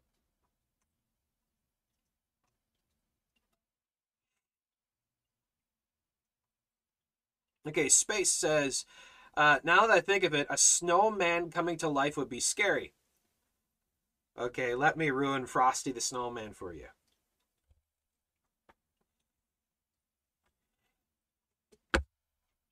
Do you even recall the story? Frosty the Snowman? Do you remember what happened? So some kids were building a snowman. Are snowmen bad? No, they're not. They're making a snowman. And there's a wizard, a sorcerer, whose magic hat, his demonically enchanted hat, which technically, by actual technical terms of occultism, is called a haunted object.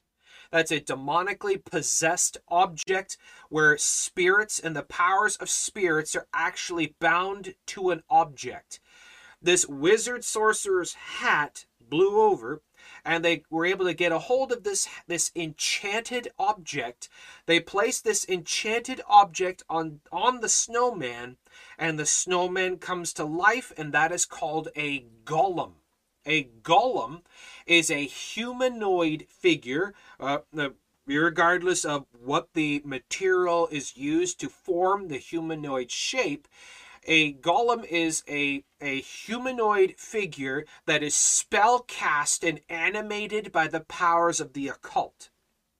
So Frosty the Snowman is actually, by definition of occult, a demonically possessed golem.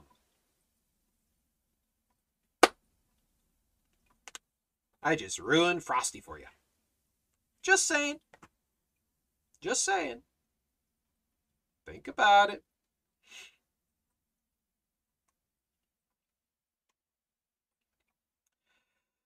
Okay, Michael says,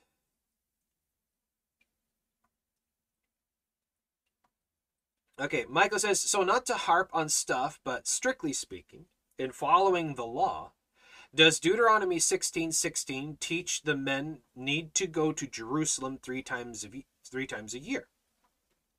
Okay, now, so we see that in the Word of God, there's the definition, the 2-point definition of the law. There's the cultural laws, and then there's the righteous laws. You see, the problem with a lot of people is they kind of conflate the two as one. And these two points, the cultural laws and the righteous laws, become one superset of law. No, they are different, and they're not meant to overlap in that way.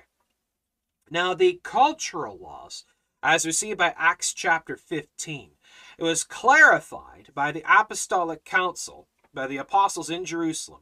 It says, it seemed good unto us and to the Holy Ghost. So the Spirit of God was present and working through the apostles in the Apostolic Council of Acts 15 in instructing and teaching the apostles that the cultural laws were done away. That the cultural laws are done away and no longer applicable or necessary or needed. Like dietary laws, protocol laws, and all of those kinds of things. And the going to Jerusalem thing would also fall under this, because the point of that was to go to the temple, which now we see in the scriptures, we are the temple. So in Acts 15, we see that laying down it seemed good to us and to the Holy Ghost to lay upon you no greater burden than these necessary things, which we see there, about not eating meat sacrificed unto idols, abstaining from fornication, and so on. And so we're no longer under the cultural laws. Now, the righteous laws of God, the righteous laws, the laws specifically, is handed down by God to define the differences between the holy and the profane, as in instructing of what is sin and what is not. That is still in effect. And now we are no longer under the weight of the condemnation of the righteous laws, as we are freed from that. We're under grace. Now the righteous laws of God are a helpmeet to us, to help us to understand the differences in things, to see what is sin and what is not, according to the Word of God. So the going to Jerusalem falls under the cultural laws, and also for the protocol, for the purpose of going to the temple, which now we are the temple. We are the living temples of God. Spirit of God indwells within us, and we're the royal priests of the living temple of God. So technically, according to the Word of God, then, Deuteronomy 16:16 is no longer in effect, because we see the new covenant of the New Testament given by Christ. The order instruct, we're under grace, and it's clarified even more in these things through the Apostolic Council of Acts 15. Okay, Angela has a question. Is it okay to like music that is not Christian, as long as it doesn't have bad lyrics in it? Yes. Again, you want to look down, okay, is it okay to have fun? Yes. Is fun a physical thing that affects the flesh and affects the physical and material? Yes. Is it wrong to have fun? No. Is it wrong to seek pleasures? No. Is it wrong to eat junk food? No. Is it sin? No. All right. Is listening to guitar playing that necessarily may not come from a Christian be technically sin or wrong? No. It depends what the content is about. What is it glorifying? What is it promoting? What's the purpose of it? So, no. as long as it's not promoting and glorifying things that are directly contradictory to the Word of God, no, it's not wrong. You can listen to music. When I'm doing my workouts, whether I'm doing cardio workout or weightlifting or whatever, I listen to, I like it. It's called 8-bit. It falls under EDM. 8-bit glitch. It's really catchy, upbeat, catchy.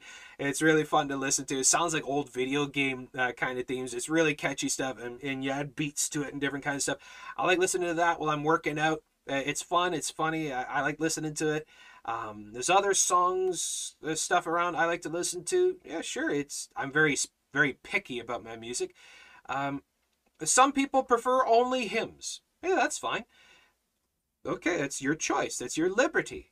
That's your liberty. You can listen to and not listen to whatever you want in that way. As long as it's honoring unto the Lord, you can listen to it. As long as it doesn't contradict the Word of God, it's fine. So yeah, go for it. I'm not a fan of country or jazz. I'll just confess that. I don't like jazz or country music. I'm sorry if that offends. Hey, Space and I have debated this one a lot. We've debated this one. The music he likes, I'm not a fan of, and he knows it. We're always ragging on each other about that, but all right. Okay, let's keep going down through the comments. Okay, Angela has a question. Very good question here. Does God have any advice on how to keep a marriage strong? Yes, absolutely. There's a lot on this throughout the Word of God. Now, the biggest point, as Scripture says, the two become one. The two become one. And the Bible talks about to give the due honor, love, and respect unto your spouse. And the man is to love his wife as he loves his own body, because the two become one flesh. You see, the big problem we see with a lot of failures in marriage is where there isn't equality. Now, in Christ, there's neither Jew nor Gentile, neither bond nor free, neither male nor female, all are one in Christ. When Christ isn't the sole focus and center of the marriage will fall apart. When you love Christ with all your heart, soul, mind, and strength, you're going to love your spouse. You're going to love your neighbor. You're going to treat others with the due respect and honor they deserve. Now, I want to be careful how I say this. I don't want to say something wrong. But I have absolutely no respect to guys who iron fist control their wives and family. I have no respect for them.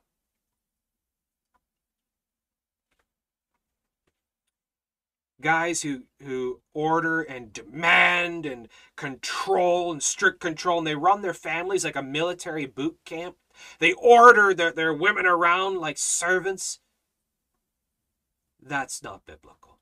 That's not godly. That is so disrespectful and disgusting. Where's the gentleness? Where's the love? Where's the honor? Where is Christ likeness in that? If you're one of those kinds of guys, there's I want to be careful how I say this, but you know what? There's a time when such individuals would be taken on the back 40 and horsewhipped. That is disgusting. Mistreating your wives and abusing the respect and treating them like servants and slaves, that's that other religion. That's not Christianity. Born-again Christianity, biblical Christianity, it's Christ-likeness and gentleness and love and honor and humility. Now, sure, there may be times you may bicker or whatever, but get over it and apologize and just swallow your pride and talk things out properly. Sure, there may be spats or whatever. That's unavoidable. It's unavoidable. It's going to happen. But remember, forgive each other, get over it, swallow your pride, and just seek peace. Seek peace. And you always have to get the last word. That's pride speaking. Is don't let pride ruin the marriage. Don't let pride rule the marriage. Nobody's better than anyone else. And technically, women, God says, I'm just saying it, God says, and if you don't like this, take it up with him. If you get mad at this, you're mad at God.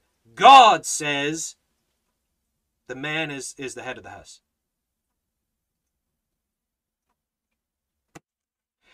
One big flaw to marriages and why marriages fall apart is because women try to take the authority away from the man. Women try to control the family. They think they're better. They think they know better, and they try to bring in this worldly feminism in where they undo the order of God from the scriptures, and they try to take over. That's why the marriages fall apart. And men who are nothing but yellow spine, limp-wristed soy boys who would rather hand the order over, you need to man up and be biblical men. Take the order, take the control as God meant it to be, the order of God, how a family's supposed to be. And when a family is in the right biblical, God-fearing order, that marriage will survive. Where you forgive, you love, you respect, you honor, and the order of the family is biblical, that marriage will survive. And the other thing, if you have problems with each other, talk it out. Stop fighting. That's pride speaking. That's pride. Swallow your pride. Me and my wife have been married for about 14 years. We've had spats. We've had issues. But we still absolutely love each other. And I look at her like I looked at her on our wedding day. When I saw her walking down the aisle. I still see her the same way. I absolutely love her. She's the best thing that happened to me in this life. And she's a lot smarter than me. But do we have differences? Yes, absolutely. Do we butt heads? Often. But we talk things out. And in the heat of the moment, we try to just let it go, not talk about it right now, we talk about it later. And we talk out our issues. We try not to bottle things up. Sometimes it happens, but we talk it out, and we get over it. And in the family, we're equals, because Christ is the head of the home. Now, yes, as the man, as the Bible says, I'm the head of the house, but I don't rule that. I'm not a ruler. I'm a husband. I'm not a ruler. I'm not the king of a castle. I'm a husband. I'm a disciple of Jesus Christ. When the guy gets in his head he's the ruler, the marriage will fall apart. There needs to be love and honor and respect. And the same with the wife. She's the wife. She's the helpmeet. She stands at the guy's shoulder. The two are one flesh. They work together. The family, you need to work together. The husband and the wife works together. You'll have your differences, but you work together and you work it out. You love each other. You forgive each other. You help each other. You get over your differences. Each of them, the husband and the wife, are going to have things that's going to drive the other crazy. Get over it. That's the differences. Learn to live with it. Learn to adjust to it. If you can't learn to get over the things because you love them, then the marriage will fall apart. If you're holding in things and you're becoming bitter, the marriage will fall apart. It's better just talk about it, be open and honest. Stop hiding secrets. Do not talk behind their back. Do not gossip and bicker about your spouse unto others. You respect your spouse. You protect them. You love them. You honor them. You defend them. Never backbite, bicker behind their back. Never put them down in front of others, mocking and saying, my husband's so stupid, or my wife is so... Don't you ever do that. Don't ever get drawn into that. Don't ever bicker about your spouse to others. You want to uphold them and protect them and love them, and you want to live with them and love them till death do us part. The problem is nowadays, you hardly see this. You hardly see biblical love. You hardly see love, honor, respect. You hardly see equality. You hardly see the two defending each other and helping each other and protecting each other and providing for each other. Yes, for each other. The one isn't just the sole provider. It takes two. The two are one flesh. You want the marriage to survive? Love each other. Undying love. And finally, stop looking around. Stop looking at other women. Women, stop looking at other guys. And stop dressing to impress other people. If you're doing yourself up, dolling yourself up, and trying to, because you want to impress other people, other female coworkers, you want to impress other male coworkers, that's cheating. You're flirting with other people. Don't you dare flirt with other people. Don't you dare look at other people to get all excited by other people. Don't looking at porn. Don't be looking at other stuff. Don't be trying to gain the attention of other people like that. You honor your spouse. You honor your wife. You honor your husband. The two are the one flesh. You protect each other. You honor each other. You love each other. You forgive each other. And you get over it when you have differences. That's what the Word of God teaches. That's how it's supposed to be. You want your marriage to survive? That's what you're supposed to do. You know, years ago, at my previous job, my coworkers couldn't believe it that my wife and I had been married for so many years. They couldn't believe it. They couldn't believe that we didn't even want a divorce. They couldn't believe that we weren't interested in other people. They couldn't believe it. Because this is what is expected now. It's expected to get a divorce. That you need to prepare for the divorce. No. My wife and I are in it till death do us part. We have absolutely no plans. It's not even on the table. It's not even an option, divorce. It's not an option. It's not an option. We're going to protect our marriage. We're going to defend it, protect it. We're going to fight for it. We're going to hold it till death do us part. If you don't have that mentality, your marriage will fall apart. As what God has put together, let not man put asunder.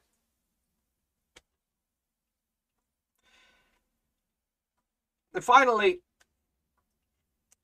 if you want your marriage to be strong, Christ needs to be the center. Now we say that. Now what does that mean?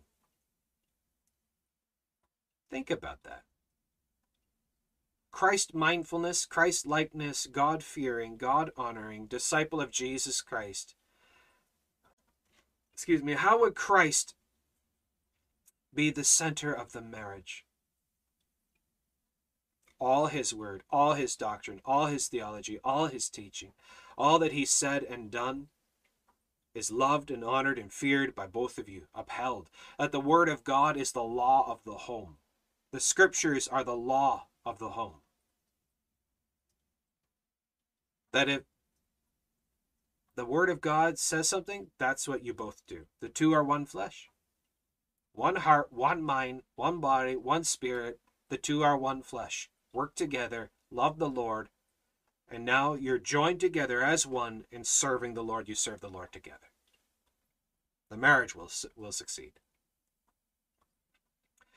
All right. Going down through.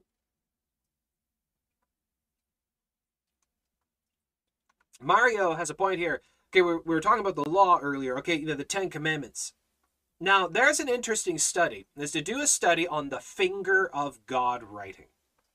You know, in the Word of God that I can recall, we see it 3 times. 3 times in the Word of God. Firstly, the writing of the 10 Commandments on the tablets for Moses, where the finger of God wrote them on the tablets. Secondly, we see it with Daniel, where the writing of the finger of God on the wall, mene, tikau, upharsin, that means you've been weighed and found wanting. The writing on the wall, that's the second. The third one is Jesus. And Jesus, when the Pharisees brought the woman caught in adultery, and they say, okay, what? And Jesus says, you without sin cast the first stone. But before he said that, it says he bent down and with his finger was writing in the sand. Now, just a moment. The Bible does not say what Jesus wrote with his finger. Was he just doodling? You know, let's draw the house, and there's the door, there's the window, there's the roof, here's the sun. Was Jesus doing that? No. What was he doing? He's just drawing squiggles in the dirt? No. What was he doing?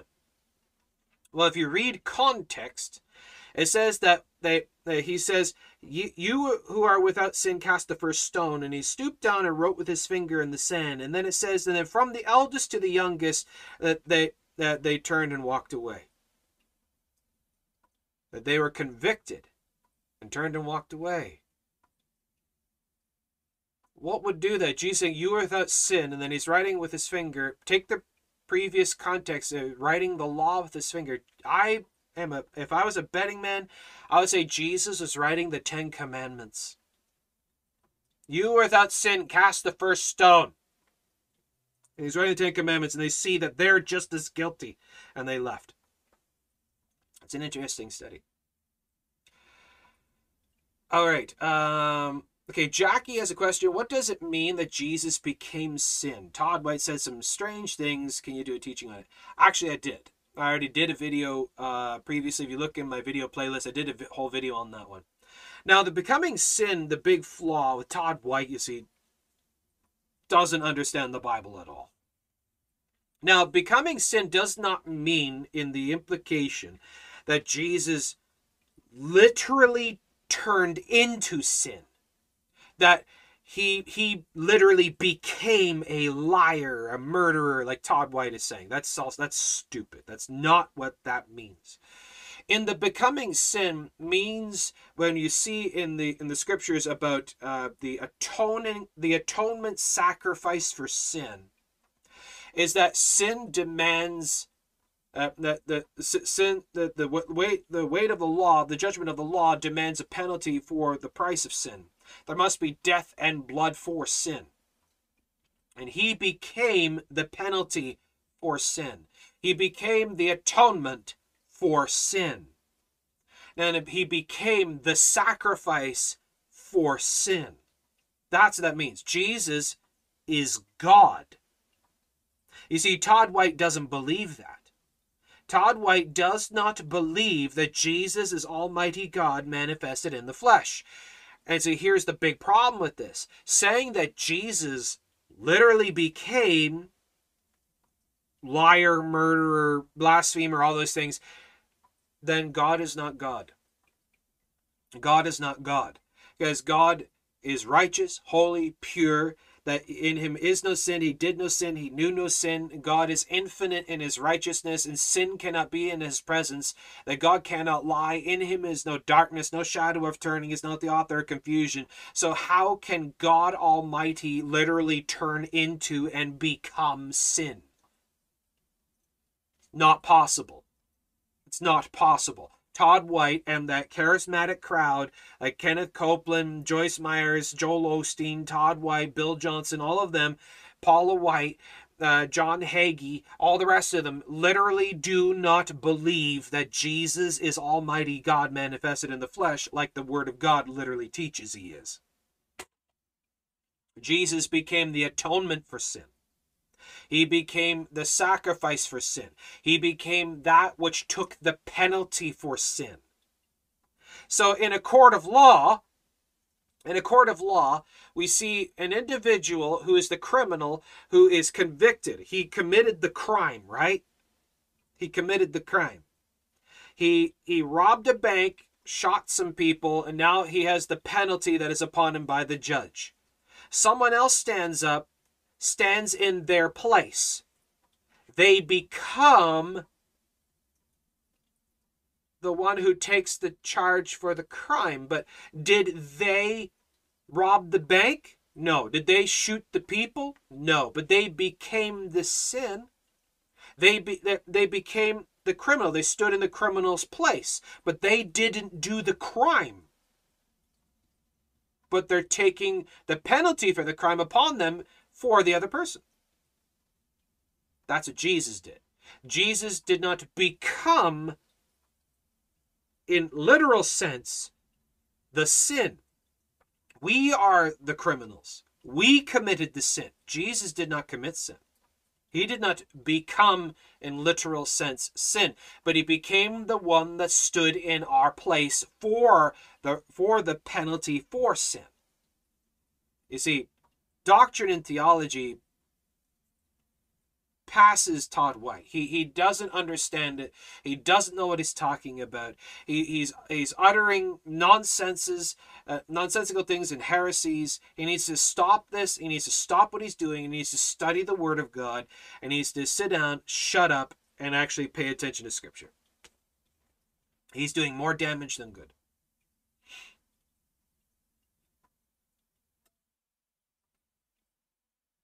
All right. Angela says, you have Tim Hortons coffee. Yeah. Well, I had the coffee yesterday. I saved the cup because I like the cup and want to have a funny thing for the broadcast. So I made my own coffee this morning and put it in the cup, but I had the Tim Hortons yesterday. All right. What flavor coffee? All right. Well, yesterday my dad and I, we had to go out to town, and I grabbed a large double dark roast. I prefer the dark roast. It's really nice, really good. And double 2 cream, 2 sugar. It's really good. It's a treat coffee. It's more like candy than anything. But the coffee that I made, I used my French press. Now I only have Folgers right now, so I was using Folgers. But what I do is I use a French press. I take 2 heaping scoops of Folgers in the French press, and I boil my water. I don't really boil it. I heat it up to it's between 165 and 170 degrees Fahrenheit, and that's perfect temperature so it doesn't burn the grains. And between 160 and 170, pour that in, but you salt the grains too. You put a couple pinches of salt in. That actually takes away some of the bitterness and makes it more malty. And then you put the water in. Let it steep for about 25 minutes. You can do it shorter. Yes, 25 minutes because it really gets it soaked up really good. Get really good flavor with that. And then if you use sugar, I don't use sugar anymore. Very rarely do I use sugar in my own coffee. But I would use brown sugar instead of white. It gives it even more malty kind of flavor. Really rich, deep flavor. Really nice. Use brown sugar instead of white. I use milk instead of cream. I generally drink my own coffee black because when you do it this way, like I described French press, it's not bitter. The black coffee is not bitter when you do it this way. It's really nice. It's really rich flavored. But I used a little bit of milk this morning, so I cheated a little bit. So there you go. If you want, you can make your own flavors. There's what's called poor man cappuccino, where you take a flavored tea bag, and in the French press, or in the carafe, if you're doing your own regular, is throw a flavored tea bag in the pot.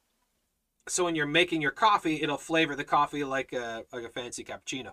Or you could take a little bit of vanilla extract and put like half a cap of vanilla extract in the grinds, and that'll flavor it like a vanilla flavored coffee. It's really nice. All right.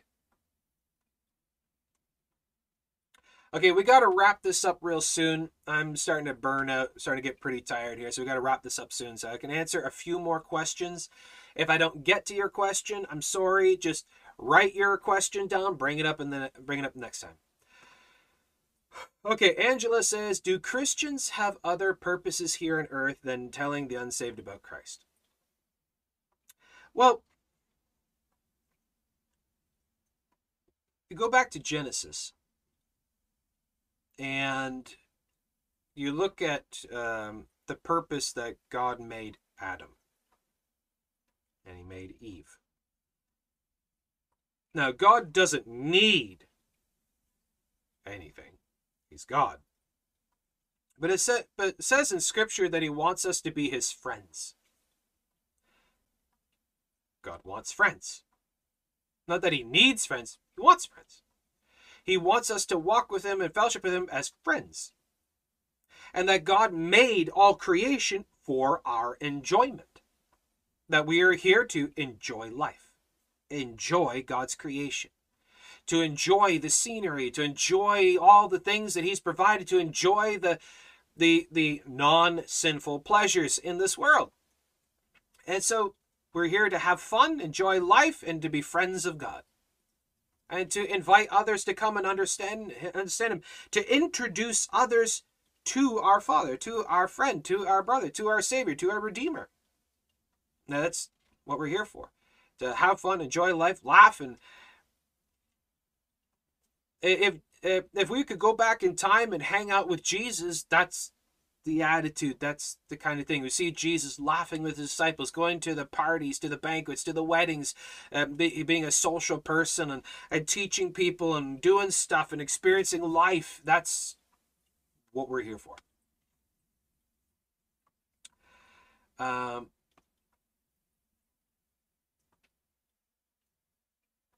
Okay, Aaron has a question. Why do you think Mother Teresa is in hell? Because she didn't believe the biblical gospel. She was Roman Catholic. She was a Roman Catholic nun, and she staunchly, dogmatically believed in Roman Catholicism. She even said herself, and you can look up her own statement, she even said herself that she did not believe that she was saved. She did not believe in the biblical gospel. She believed in the Roman Catholic doctrines of salvation, where she could save herself by atoning for her own sins in purgatory, that she had to earn her salvation by good works. She did not believe in the biblical gospel, so therefore, Teresa was a staunch, dogmatic Roman Catholic. She believed in the Roman Catholic false gospel. Therefore, she's not saved. She's in hell. So yeah. Okay.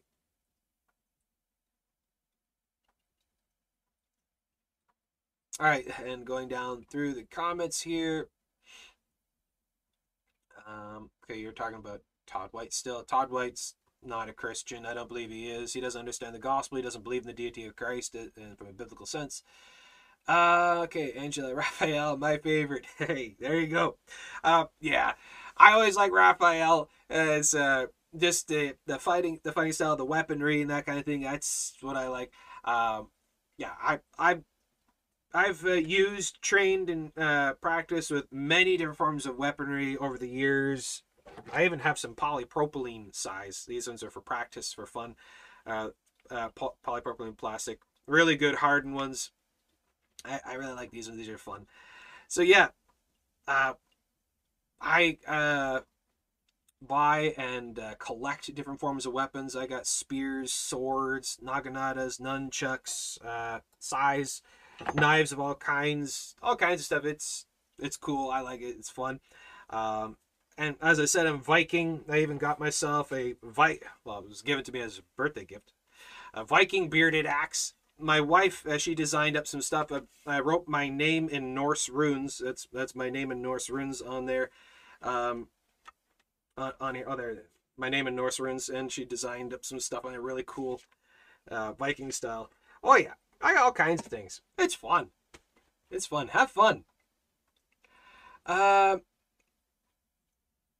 Okay, so you're talking about Justin Peters. Sorry, trying to understand what the context is.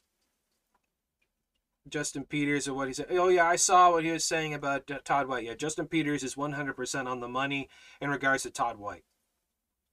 Yeah.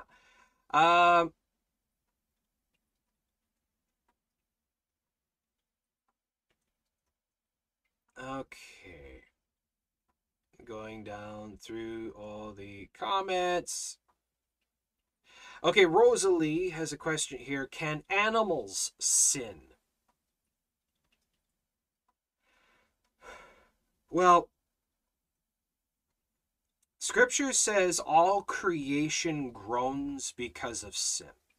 And what does that mean in context? That all creation is corrupted and everything that is alive will die. That there is death. So all things are corrupted and inhabited by sin. Sin has inhabited all things that have life is inhabited by sin and will die, will be corrupted, and all this kind of stuff. So now, what is sin according to the Word of God? All unrighteousness is sin. And what is unrighteousness? Going against specifically the dictates of the righteousness of God. Of what God has clarified in his word as what is righteous. Can animals disobey the word of God? Well, they don't have knowledge of, they don't have awareness of the knowledge of the difference between good and evil. They don't know. They don't have the abilities to understand sin and righteousness. So technically, they have like the mind of a little child that doesn't know, doesn't understand.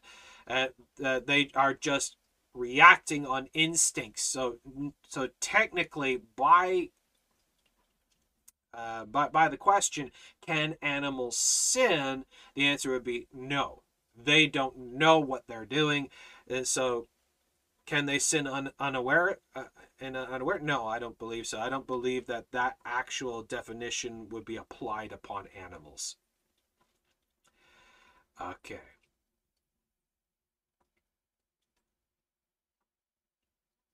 Okay, Rosalie asked about Jesus' birthday. We talked about that earlier, that if you go by Jewish calendar, it would be September, be in September. What exactly date or where around, I forget exactly. I just remember it was around September. Okay, Olga says, okay, should Christians be pro-Israel or against? Absolutely pro. Absolutely. Absolutely. The Word of God even talks about this, that about we are to pray for the peace of Israel, to pray for Jerusalem, to pray for this, that they are still God's people, that Abraham's promise is still upon them. That's why they haven't been able to be wiped out. And that if you curse Israel, you go against the Word of God. The Word of God is pro-Israel. That Israel is given to Abraham as a promise to Abraham, as God promised that to his seed, and that this land would be for Abraham and to Abraham's children forever, and that it will never be destroyed, and that we see God's promises of protecting and bringing back and preserving and all of this. That's why all the world hasn't been able to wipe them out. Now, Israel belongs to the Jews. Israel belongs to the Jews and no one else. That's what the Word of God says. And if you go against that, you go against the Word of God.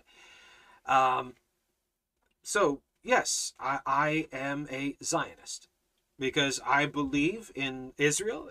I believe in the preservation of Israel. I believe Israel belongs to the Jews because that's what the Word of God says. That's what the Word of God says. And that the promise of God, that God promised Abraham to protect them, it still applies. We are adopted into the family of Abraham by the blood of Jesus Christ, and therefore the promises of God to Abraham then apply to us, that God will protect us and provide us, and he will avenge us. That those who bless you, I'll bless. Those who curse you, I'll curse. Also applies to us by adoption. But God still holds Israel. Yes, we're to pray for, defend, and we're to bless Israel. I pray that their eyes will be open, they come to understanding, just as the Word of God says to. Anyone who says contrary to that doesn't understand the Word of God.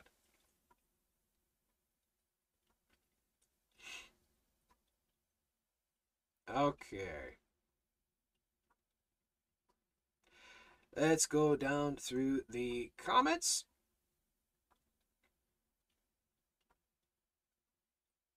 All right, going down through.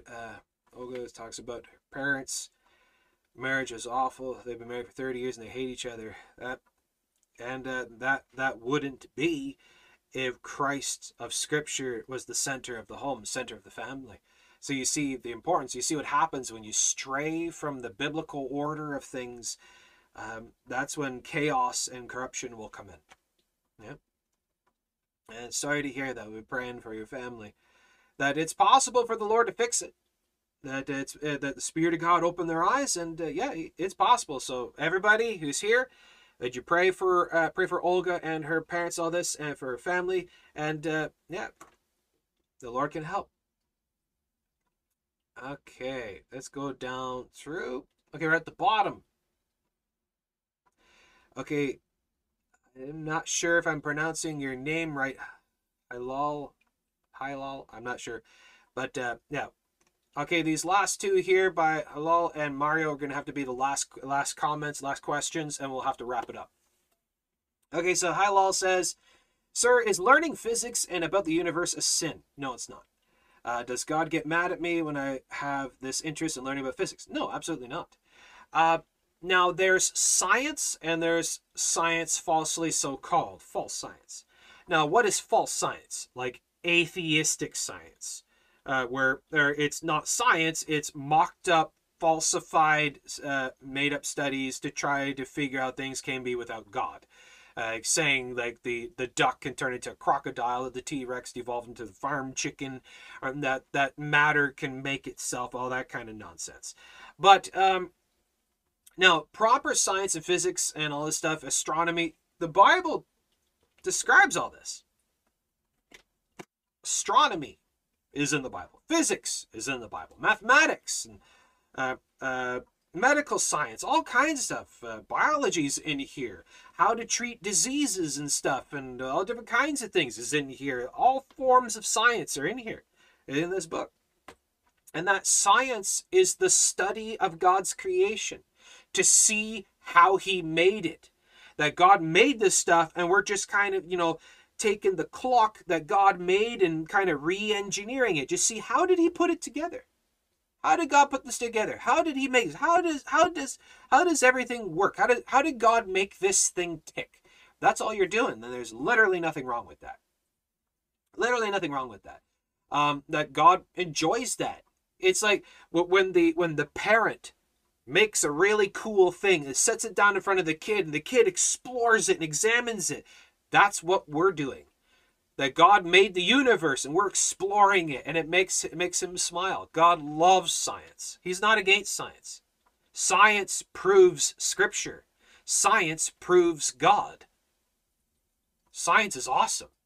Go for it. Physics is awesome. If you can understand it, it's awesome. Go for it. And God loves it. Is give it to the Lord, for the Lord, by the Lord. See how the Lord put all things together, how it all works. And that's what it's for.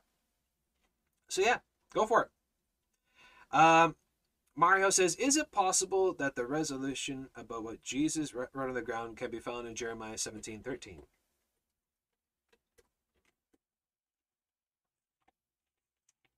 Possible. Let's see what it says. No, what'd you say? Jeremiah 17. Verse 13.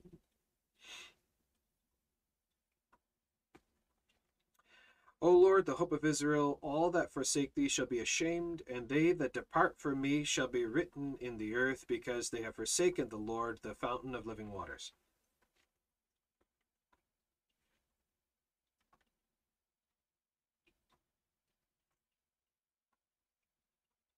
I guess you could